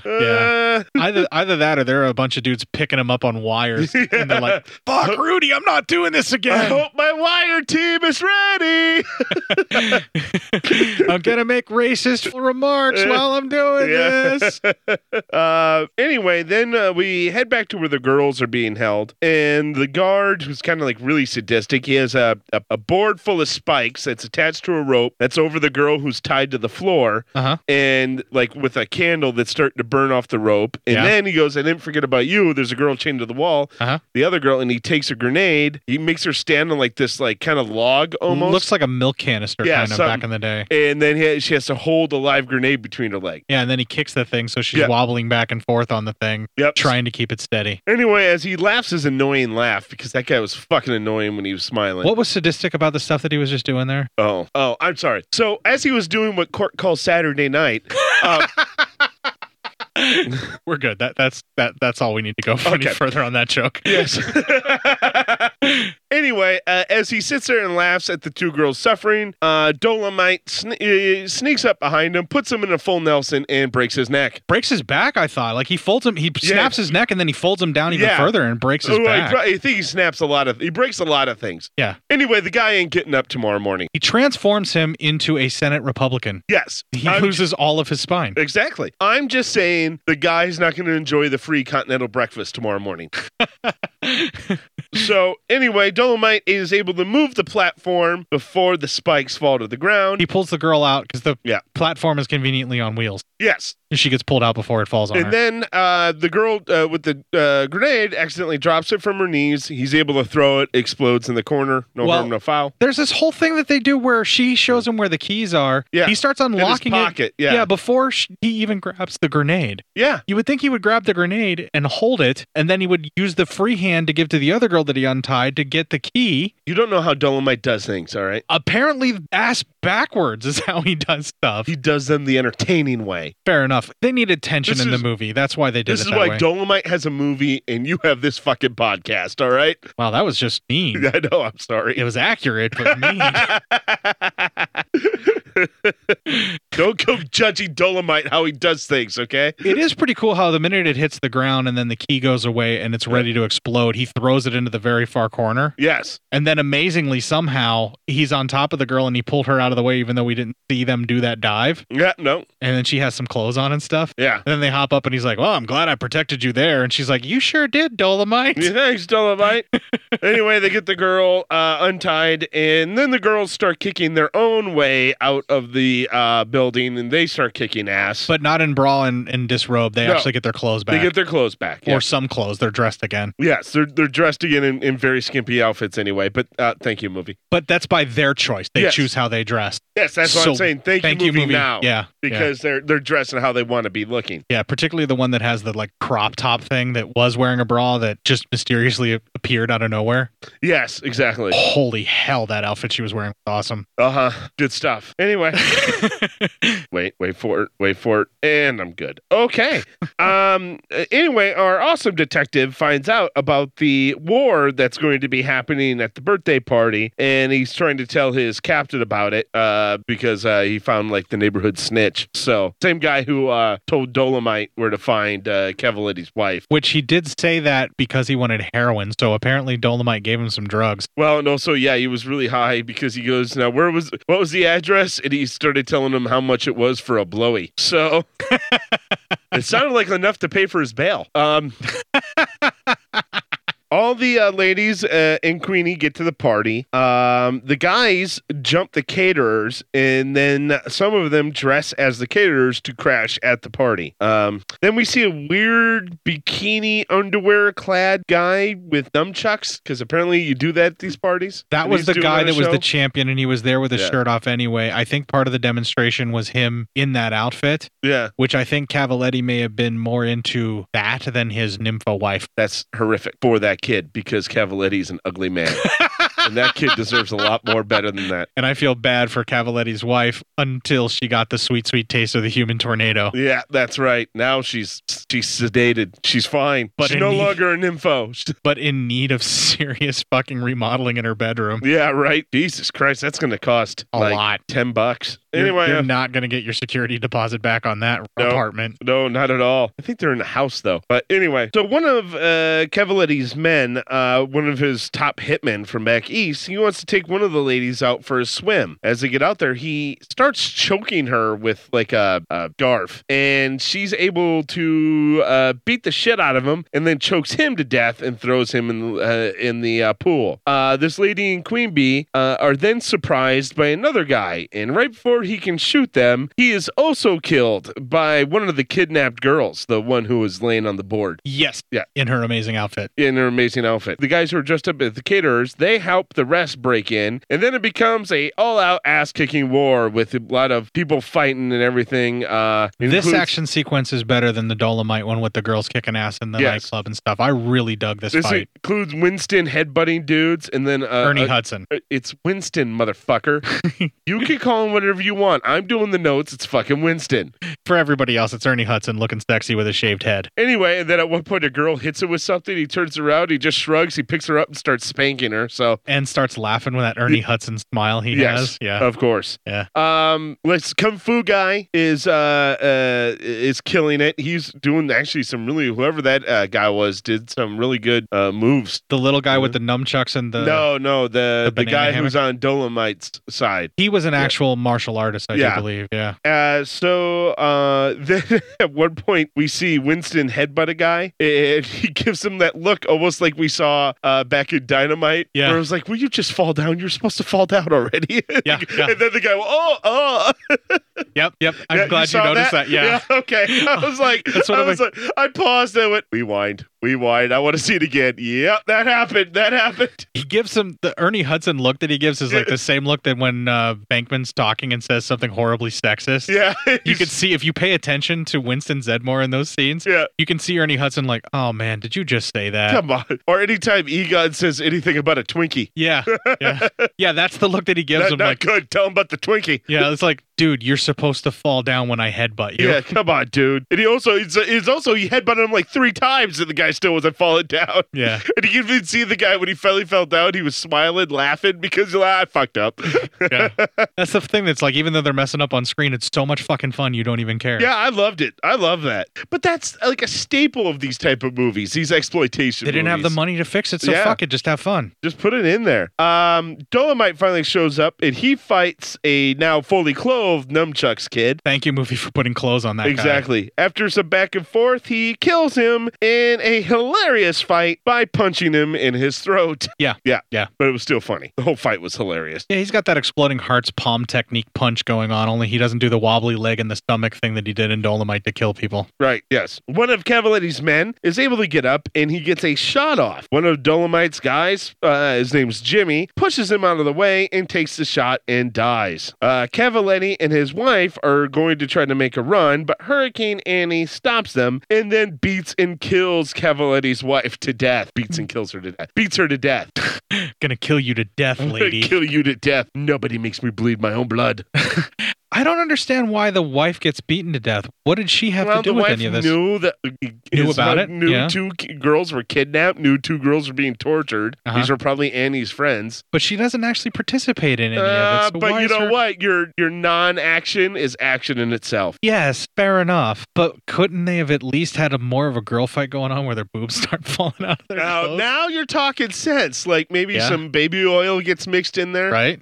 And they're slipping all around. And it takes her a really long time to die, and she keeps making the noise. Yeah, maybe they scissor a little bit because you know why not? Maybe she fucks her to death. Yeah, where's that movie? All right, now I have a big problem with the human tornado. I didn't before until now I'm thinking about it. Death by scissoring would have been pretty cool. Clip. I'm proud of that one. Yeah, that's probably why I won't pull it. Yeah, probably. You'd always play that one for when we're doing one of the other exploitation films. Fair enough. See here. Just then, the cops are able to break in and infiltrate the house. The Cavalier's men who shot Jimmy, he's getting ready to shoot, and he's killed by the detective. Dolomite catches up to Cavaletti, who tries to bribe him, but Dolomite says he will spend his time in hell and forces Cavaletti to drive them away, as the detective, captain, and sheriff give chase. Dolomite takes Cavaletti to the Pasadena house and to the witch to be tortured himself. Mm-hmm. Yep. Fitting death. He drops a rat, and the rat ends up eating off Cavaletti's dick. Not a very big meal. That rat is still hungry. Yeah, probably. The cops show up, and Dolomite's, funny enough, just crouched right in plain sight, really, but they're not paying attention. The sheriff is yelling at Cavaletti. In their defense, they see a man who had his junk eaten off by a rat. That's all they're staring at. Yeah, I mean, that's true. They're a little distracted. That's not a bad point. The sheriff has also got tunnel vision, so he just wants to interrogate him to find out where Dolomite is. Yep. Dolomite, we find, gets out and leaves. The sheriff also follows him in a car. As Dolomite gets out, and he fires twice, missing the sheriff. His gun jams. He tries to run. The sheriff shoots him twice. In the back. In the back. Dolomite falls. He shoots him one more time in the back, laughing hysterically and evilly, and leaves. Just then, a lifeless Dolomite's body gets up. He is actually alive. He was wearing a vest. He starts laughing maniacally to the camera. In a voiceover. Yeah. Big time voiceover. Yeah. And roll credits.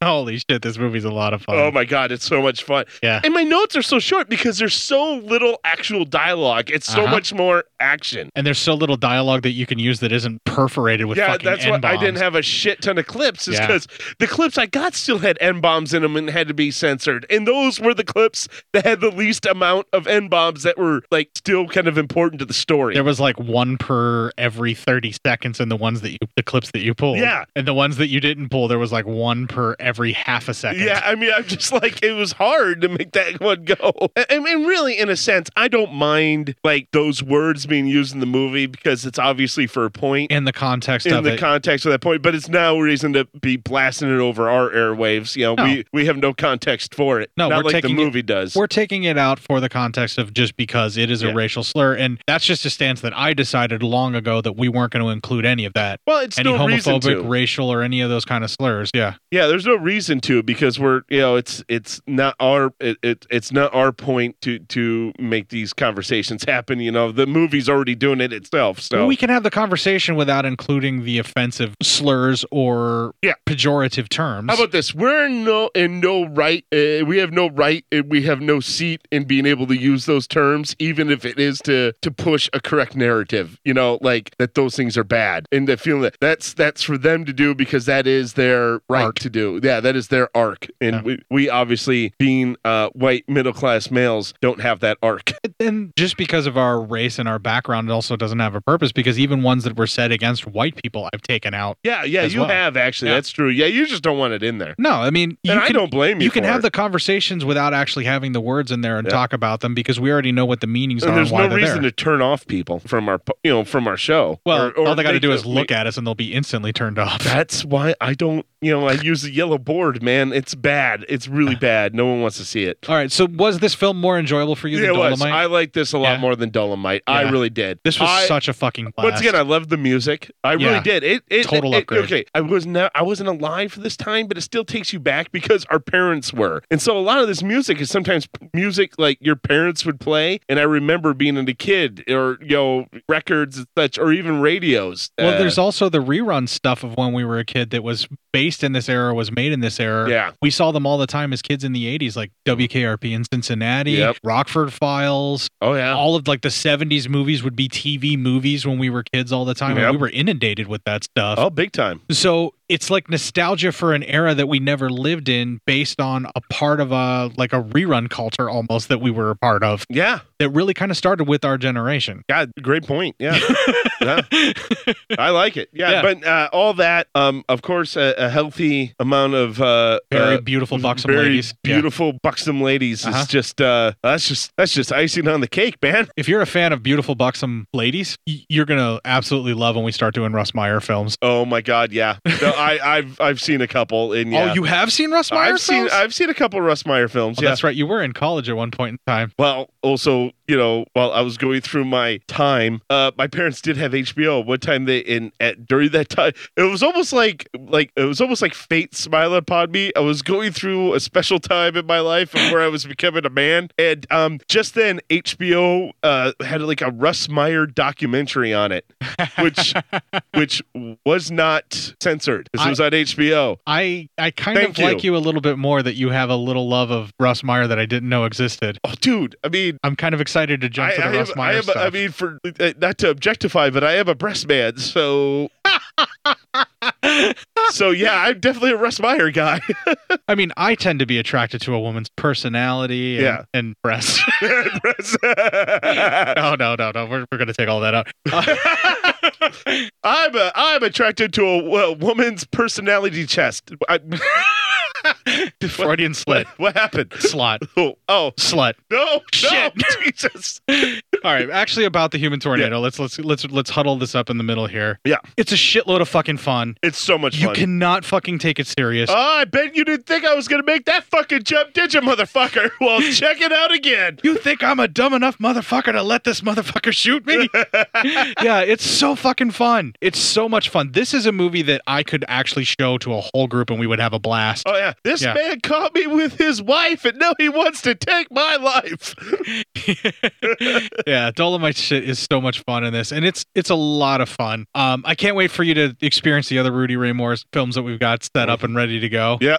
Because this is kind of the litmus test. I think this one's the one. If you're in for an inch on this one, you're in for a mile for the others. All right, you know I'm what I'm for saying? it. Yeah, absolutely. Is there anything else you want to say about the film before we move on? Nope, I'm good. All right, had a great time. We're going to take another break here. We're going to play a promo for another podcast. When we come back, we'll have some PSYOP news. Hey, did you guys ever notice that podcasts talk about the same movies over and over again? Yeah, as much as I love Friday the 13th, I don't need another show telling me how good it is. Exactly. Same thing goes for Halloween. It's a great movie, but come on, there's other stuff out there. There should be a show that highlights movies that everyone else seems to skip over. Like, oh, I always wanted to talk about Absentia. And I want someone to cover the room. The Skeleton Key's a good one. Then let's just do one. We can call it The ABCs of Hidden Horror, and we'll go through the alphabet talking about our favorite horror flicks that get ignored. Great idea. I know what my first gonna Join Brian, Dave, and me, Jamie, for the ABCs of Hidden Horror on the Horrorphilia Network, where we might discuss some of your neglected favorites, or introduce you to something new.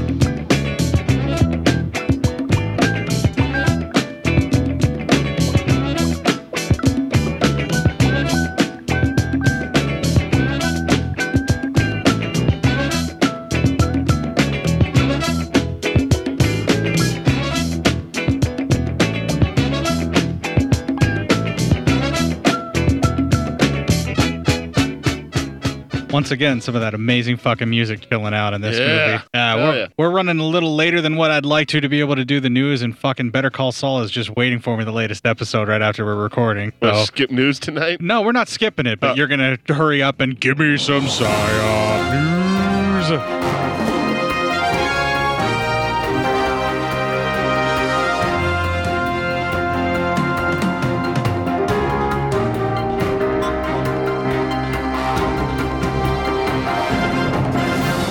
And now the number one reason of why Court and I will be arrested someday. Man says more comfortable house reason for breaking into residence. He broke into his house?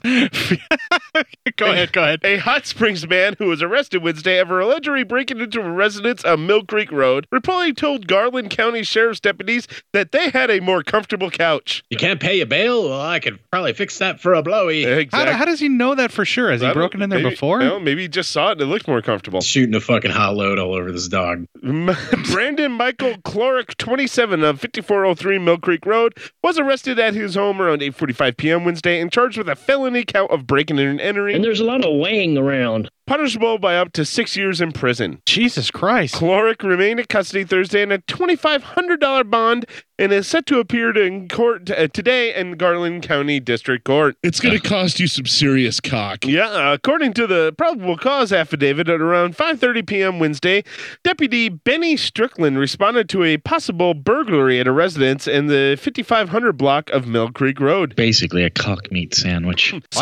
Yeah, right? I don't know how that fits, but okay. Strickland spoke with a female homeowner, 20, who said her mother, 38, called and said her pig was running loose. Afraid of vaginas? This story gets better. Wait. The mother's 38. Yes. The daughter is 20. Yeah, Strickland spoke with the female homeowner, 20, who said her mother, 38. Okay, go ahead. Yeah, all right. Called and said her pig was running loose. How out in the country is this place? Must be pretty This is starting to sound like my hometown. 38, they had 18, which is not so bad. Not so bad. It could be worse. In the 70s, that makes more sense. Nowadays, Yeah. you see people having kids a little later in life, but The woman and her husband returned to their residence and found the alarm system was going off. While her husband went to help her mother get the pig, the woman inside to check the alarm. That or they just had a bukkake mouth party. I'm guessing it's that one. Probably. When she opened the front door, which was reportedly unlocked, she saw a white man wearing a black t-shirt and a red hat sitting on her couch. Fisting cows. On the couch? Yeah, probably. Wow. She ran outside and yelled to her husband and mother that someone was inside the residence. Cure for it is semen. Is that what she yelled? Yes. She said she saw the man attempt to leave the residence through a side door, but he saw her mother standing near the door with a stick. The man was reportedly able to shut the door and exit the residence through a bedroom window That or and they flee just into had the a woods. bukkake mouth party. Strickland checked the area but was unable to locate anyone. He received a call around 8 p.m. That the mother was following a man walking on Mill Creek Road who matched the description of the suspect. Hey, bro, I can't get it up. She followed the man, later identified as Klorick, to his residence and asked him why he broke in, and he reportedly told her, "You know why." You know why? Your couch is more comfortable than mine. Strickland found Klorick sitting in the front yard and noted he matched the description it had given earlier. He asked Klorick what was going on, and Klorick said, "You know." Strickland said he told Klorick. That's not how he said it. You know the way he said it. He went, "You know. You know. You know what I'm up to. You know." Strickland said he told Klorick, "You can't be going into people's homes without permission." No, that guy said it correctly. Oh, you can't be going into people's homes without permission. Yes, I can. Their couch is more comfortable than mine. Hey, Clark, like you said, they got a more comfortable couch. Nothing was noted as missing from the victim's residence. You got a more comfortable couch, and I wanted to sit in it. It's not right. It's my right as an American to sit on any comfortable couch I want. I should have that comfortable couch in my house. It's not right that you can afford it and I can't, so I'm going to take it from you. I'm not even going to take it. I just wanted to sit in it for like an hour. I just want to take a nap on your comfy couch. Can I just have 1 hour to nap on that couch, It's please? the erection that counts. Thank you, Bo. Thank you, Bo. Thank you. Thank you. So you know what you say when you come home and you find some weirdo just sitting on your couch for no reason? What's that? I thought that's what you say when your podcast co-host wakes you up at 3:30 in the morning. No, it's something along the lines of, "What the fuck? What the fuck? This is not the sickness with which I am down." Believe it or not, the music actually played when he did that. I don't even know how he did it. It was amazing. It's crime scene sex. Yeah, well, that too. Well, guess what? If the mom and dad hooked up on the couch later that night, they had crime scene sex. Yeah, kind of. Yeah. Wow, interesting. Do the Alex Jones one. All right, I had that one queued do up. the Alex All Jones right. one. I didn't know if you wanted to do No, two. we got time for Alex Jones, man. Transphobic InfoWars host Alex Jones revealed transport on his phone during video recording. I'm blowing this dog to show dominance. This is from The Instinct, written by Devin Randall. It'll come to no surprise for LGBTQ people that a man who spreads anti-LGBTQ rhetoric is also watching LGBTQ porn. I'm homosexual. Thank you. That was a fine drop. Alex Jones is still reeling after his company InfoWars was banned from several social media platforms. Not only did Facebook ban the InfoWars account, but so too did YouTube, Apple, and Spotify. And we're back to dicks. Pretty much. InfoWars was taken down from those sites partially because of its anti-transgender rhetoric. Despite repeatedly condemning transgender people and the acceptance of them, it seems that he actually fetishizes them. It always comes back to dick. According to the Hill reporter, Alex Jones recently released a video in which he tried to include an ad for supplements. He tried to share the ad by showing it on his phone. He even refers to it as, quote, My little iPhone. Yes. Yeah. So he can't claim the device isn't his. Everyone will be coming on my face. That's maybe Was another video that Alex Jones is making later. Probably. Jones's problem came around 35-second mark of the video shown in this article when he I've had switched- 7 dicks inside of me. Was that the video? That was probably the name of the video.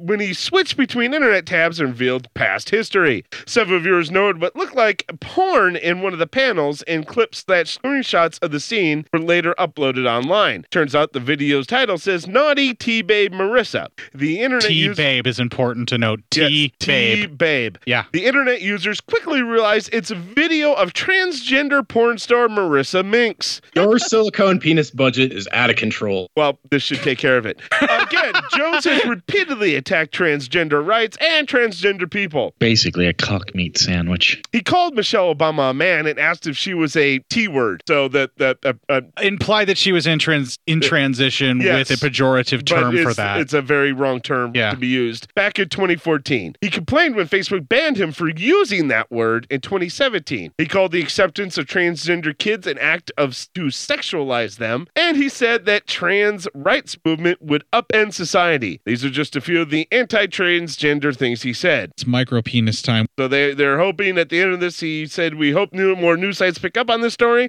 and don't sweep it under the rug. Alex Jones watches, fetishizes trans people by transgender porn while simultaneously critiquing and attacking transgender rights. Typical closet loather. Yep, pretty much. So whenever you take the supplements, it'll counteract the fact But that he's just an actor. Don't worry about it. Yeah. It's an actor. It's all an act. Yeah, it's all an act. It's all an act. Every bit of it. It's all an act to sell these new supplements.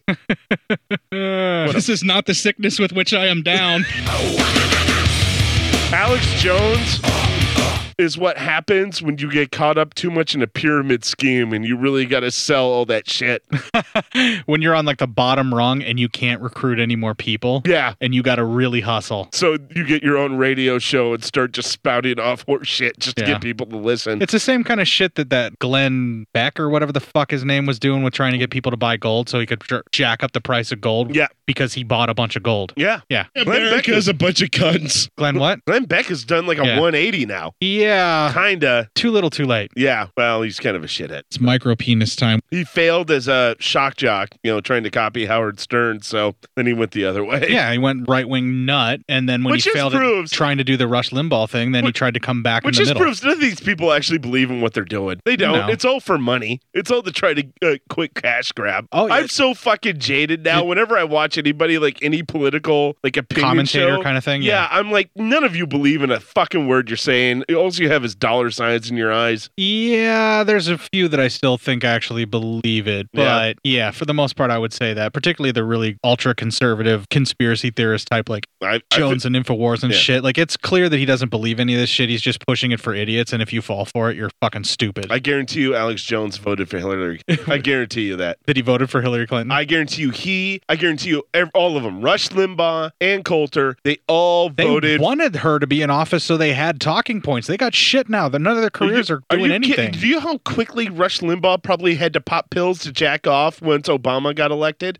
Because he was like, finally, I'm going to be relevant again. And I could buy more pills so he could jack off more like a fucking asshole. That fat fuck. Fuck him. Yeah. Oh, if he dropped dead tomorrow, I wouldn't fucking care. Yeah, there's a lot of people that when they die, they automatically get canonized as being these amazing people that really aren't. No. We're not going to mention any names, but people know who the fuck I'm talking about. Yeah. that right? If you do your research, yeah, they're not good people just because they fucking died. Yeah. You know, that's revisionist history. Yeah. You're fisting a cow or a horse or whatever. I already know of the one who, when they finally die, you're just going to be like, so many people are going to be in love with him and like are going to be so sad he's gone, and you're just going to fucking, it's going to annoy you so bad. I won't say it because I don't know how many. You're a loser. Yeah. I don't know how many people will be so angry if I say the name, but I know who it is, and yeah, you'll be so annoyed for a good solid 6 months. Yeah, that. I'll just stay off social media till it's all over with. Yeah. I think you know who I'm talking about. Yeah. All right. So one other thing that we just have to kind of bring up in the news of, right-wing, ultra-conservative, crazy fuckhead alt-right people that are kind of losing their footing in society. Have you seen the Emilio Yopopol, whatever the fuck his name is, that guy? Have you seen that post that he did? Milo? Yeah, Milo. Yeah. Oh, yeah, about that girl, the girl in Iowa. And did you see that? Is that what you're talking about? No, he called it quits, man. Did he? Yeah, he's calling it quits. There's like this big, long, fucking bitchy post about how he's losing all this money and no one's supporting him. And so I think he's pretty much, I didn't read all of it, but from what I could tell, it sounded like he was calling it quits. I also don't believe he actually believed in anything he ever said. God, it was all a cash grab for him. No, he was a mouthpiece for a movement, and what would end up happening is the movement that he was pushing forward, he would have been the first one in the camps with everybody else as soon as they got the power he was trying to get them to get. Yeah. Pure and simple. He was just another one of those. He was just grabbing money. Yeah. But here's what might be what's happening. But he ended up losing money because he lost all of the deals that were going to help him secure this kind of outrage. Yeah. Well, that girl in Iowa who was murdered, who was unfortunately murdered, and now the right one turned this into an immigration issue. Right. Well, unfortunately, he posted her name and how much. Oh, he goes, "This is such a sad story. I hope she rests in peace," and all this. Well, someone dug up a tweet earlier because the girl who was killed was fairly liberal, and when she disagreed with one of his tweets, he tweet, "Enjoy your stay in hell." Oh, really? They found that on him? Wow. Yeah, so that might be one of the other things that people are like, "You're so full of shit. You're such a fucking asshole." Yeah. Yeah. I mean, shut the fuck up, dick. I have a list of people that exist in this world today that I am trying to get healthy just so I can dance and piss on their grave. Right? I want to live longer just to outlive those fuckers. Just in spite. Just for spite, yeah. I'm telling you right now. The older I get, that longer that list gets, so I need to live longer. Be lucky, because most of the time what I find is the people who just live out of spite and hate for other people, they live for fucking ever. I may have found the secret to eternal youth. That is it. Just hating people. I'm here to help you. I have a lot of hate to give, so I'm going to be around for a while, hopefully. This is why I come breaking into your house at 3:30 in the morning, waking you up. You didn't break it. I give you fucking hate. Your wife came in to use the bathroom, and you just wanted to say hi and was so excited you didn't realize I was sleeping. All right, let's close out this fucking show so I can watch Better Call Saul now. Yeah, I gotta get home. Yeah, no kidding. All right, folks, we're going to take one final break here. We're going to have one last promo for another podcast. We'll have some closing music from The Human Tornado, and we will close out this fucking show. Hollywood released the first sequel in 1916. I'm sure you can all say it along with me. Los Locos kick your butt. Los Locos kick your face. Los Locos kick your balls into outer space. Which is poetry. Yeah, it is. But not enough gangs have theme songs. And they've been churning them out ever since. The catcher, played by Tom Bergeron, whose name is... Tom Berenger. Tom Berenger. Did I say Tom Bergeron? You said Tom Bergeron from Dancing with the Stars is in this movie. Hi, I'm the catcher. How do you sort out the good? Fred is the real hero of this movie. Oh. He's employing the homeless. He's getting them back on their feet. Yeah. And he promised them McDonald's. From the bad. Usually he's crying a lot more when he's making this much sexual small talk with a woman. Yeah. So kudos to him for keeping it together. From the ugly. True fact, at this point in the movie, I wrote pointless, pointless, pointless. I had written birds. I think I threw my notebook 3 times? Yeah, at the end I was having to put it back into your hand. But I wrote birds. Join Brad and Jeremy. So Sue sneaks out. Yep, Snoo sneaks. I couldn't say Snoo sneaks. Snoo sneaks out. Snoo sneaks out. Snoo sneaks out to go spy in the military. So Sue sneaks out. to go talk to the Silver Surfer because she wants to figure out to the Silver Surfer. To the Silver Surfer. I think we completely lost it. 8 episodes in. I think we're crazy. We're done. Good night, folks. On the Deuce Podcast. Check us out on Facebook at thedeucepodcast.podbean.com, Stitcher, iTunes, or Google Play. Well, I've never touched a bra before. Don't yell at me. You never touched a bra? Well, no, I mean, whatever. I've moved. I mean, I don't shop for... Just shut up. And remember, the sequel is king.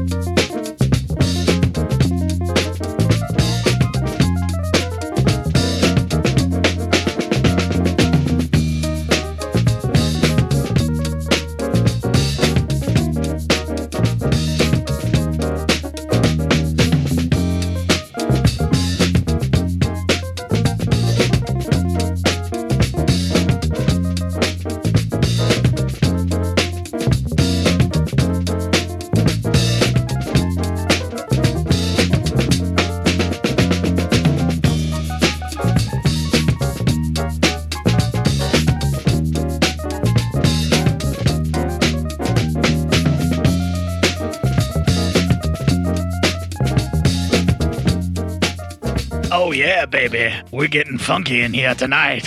Oh, yeah. Dig it. All right, folks. Thank you for dealing with two Midwestern white dudes talking about Rudy Ray Moore films and Dolomite. We absolutely loved this film tonight. Who is more qualified than myself to speak on the black experience in the mid-1970s? Steve Martin's character in The Jerk. All right, well, granted. Somebody made a meme of that. It's somewhere in our group. You got to go find it. You did see it? It's fucking hilarious. Great. I forget who made that, but that was awesome. We still have the Teespring shop going right now, offering support for the show while you sport the show. Teespring.com/store cinema-psyops. So if you've been sleeping on that, like Matt's been sleeping on the job with this show, now's your chance. The store's still open. I'm here. The product lines are still going. I'm ready to review the movie. Too late. You already did while sleeping. Oh, I did? That explains why it was so good. You were passed out. Good job, Drunk Matt. Good job. We're available on Legion Podcast because we are still proud members of Legion Podcast. LegionPodcast.com/cinema-psyops. We have a Facebook group where you can reach us, post all sorts of weird alternative photography, various weird memes that fit in with a group, talk about discussing the things that we have to do with the show itself, our coverage of it. One of our listeners, Robert, actually created a poll debating whether or not your interpretation of the end of the baby or mine was the correct one. Oh. You know, people had an option to vote. Yeah. So far, it looks like we're dead even. There's 2 on each side. Oh, nice. Yeah, so if you find that poll in there, folks, vote. Go right ahead. See what you feel about the baby and let us know. Most of the time, you're just pulling it to pull it, so. Usually, that's what we're all doing. If you'd like to see photos of that, you can find Matt on Facebook. He's Matt Psyop. If you found the plank that says brutal on it and looks all yellow and jaundicey, he's got those photos right there somewhere deep in that site. Pulling it just to pull it. You can find me on Facebook. I am Court Psyops, and I will not put photos out there, mostly because I can't find a lens wide enough to get it all in. Oh my God. I meant my gut. I don't know what you were thinking. Well played. You can email feedback to Matt, psyopmatt@gmail.com. Let him know he did a really good job of Human Tornado. Yeah. Dolomite. You can email feedback to Court, cinemapsyopscourt@gmail.com. Let him know that it's time for Matt to start doing all the reviews so that he doesn't have to work as hard. Wait, what? Yeah. Oh, no. Yeah. You can find us on Twitter where you can twit a couple of tweets to a couple of twats. I'm at Court_Psyop, and he is at PsyopMatt, where you can tweet us photos of the ladies of the Rudy Ray Moore films you find the most attractive. All right. And if you're not into the ladies, then you can tweet us the men. We're good. Yeah, fine. Just let us share yourselves with us. Share what you're into. Let us see what's going on there. So long as it's consenting adults, we're okay with it. Yeah, man. See what you got going on. Do you want to wear a horse mask during it? Do it. Sure, that horse sex is a thing. Yeah, it is a thing. And while you're out there with that horse sex and wearing those weird masks, as long as you're with consenting adults, kick the fuck out of each other and this week and make them your bitch.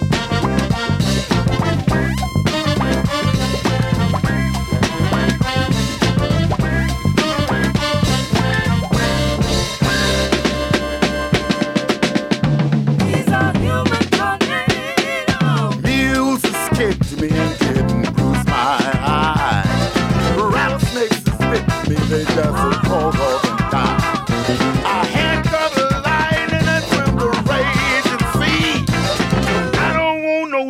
day to see slapping pigeon-toed cross-eyed, bow-legged son of a gun, some messing with me. I've been known to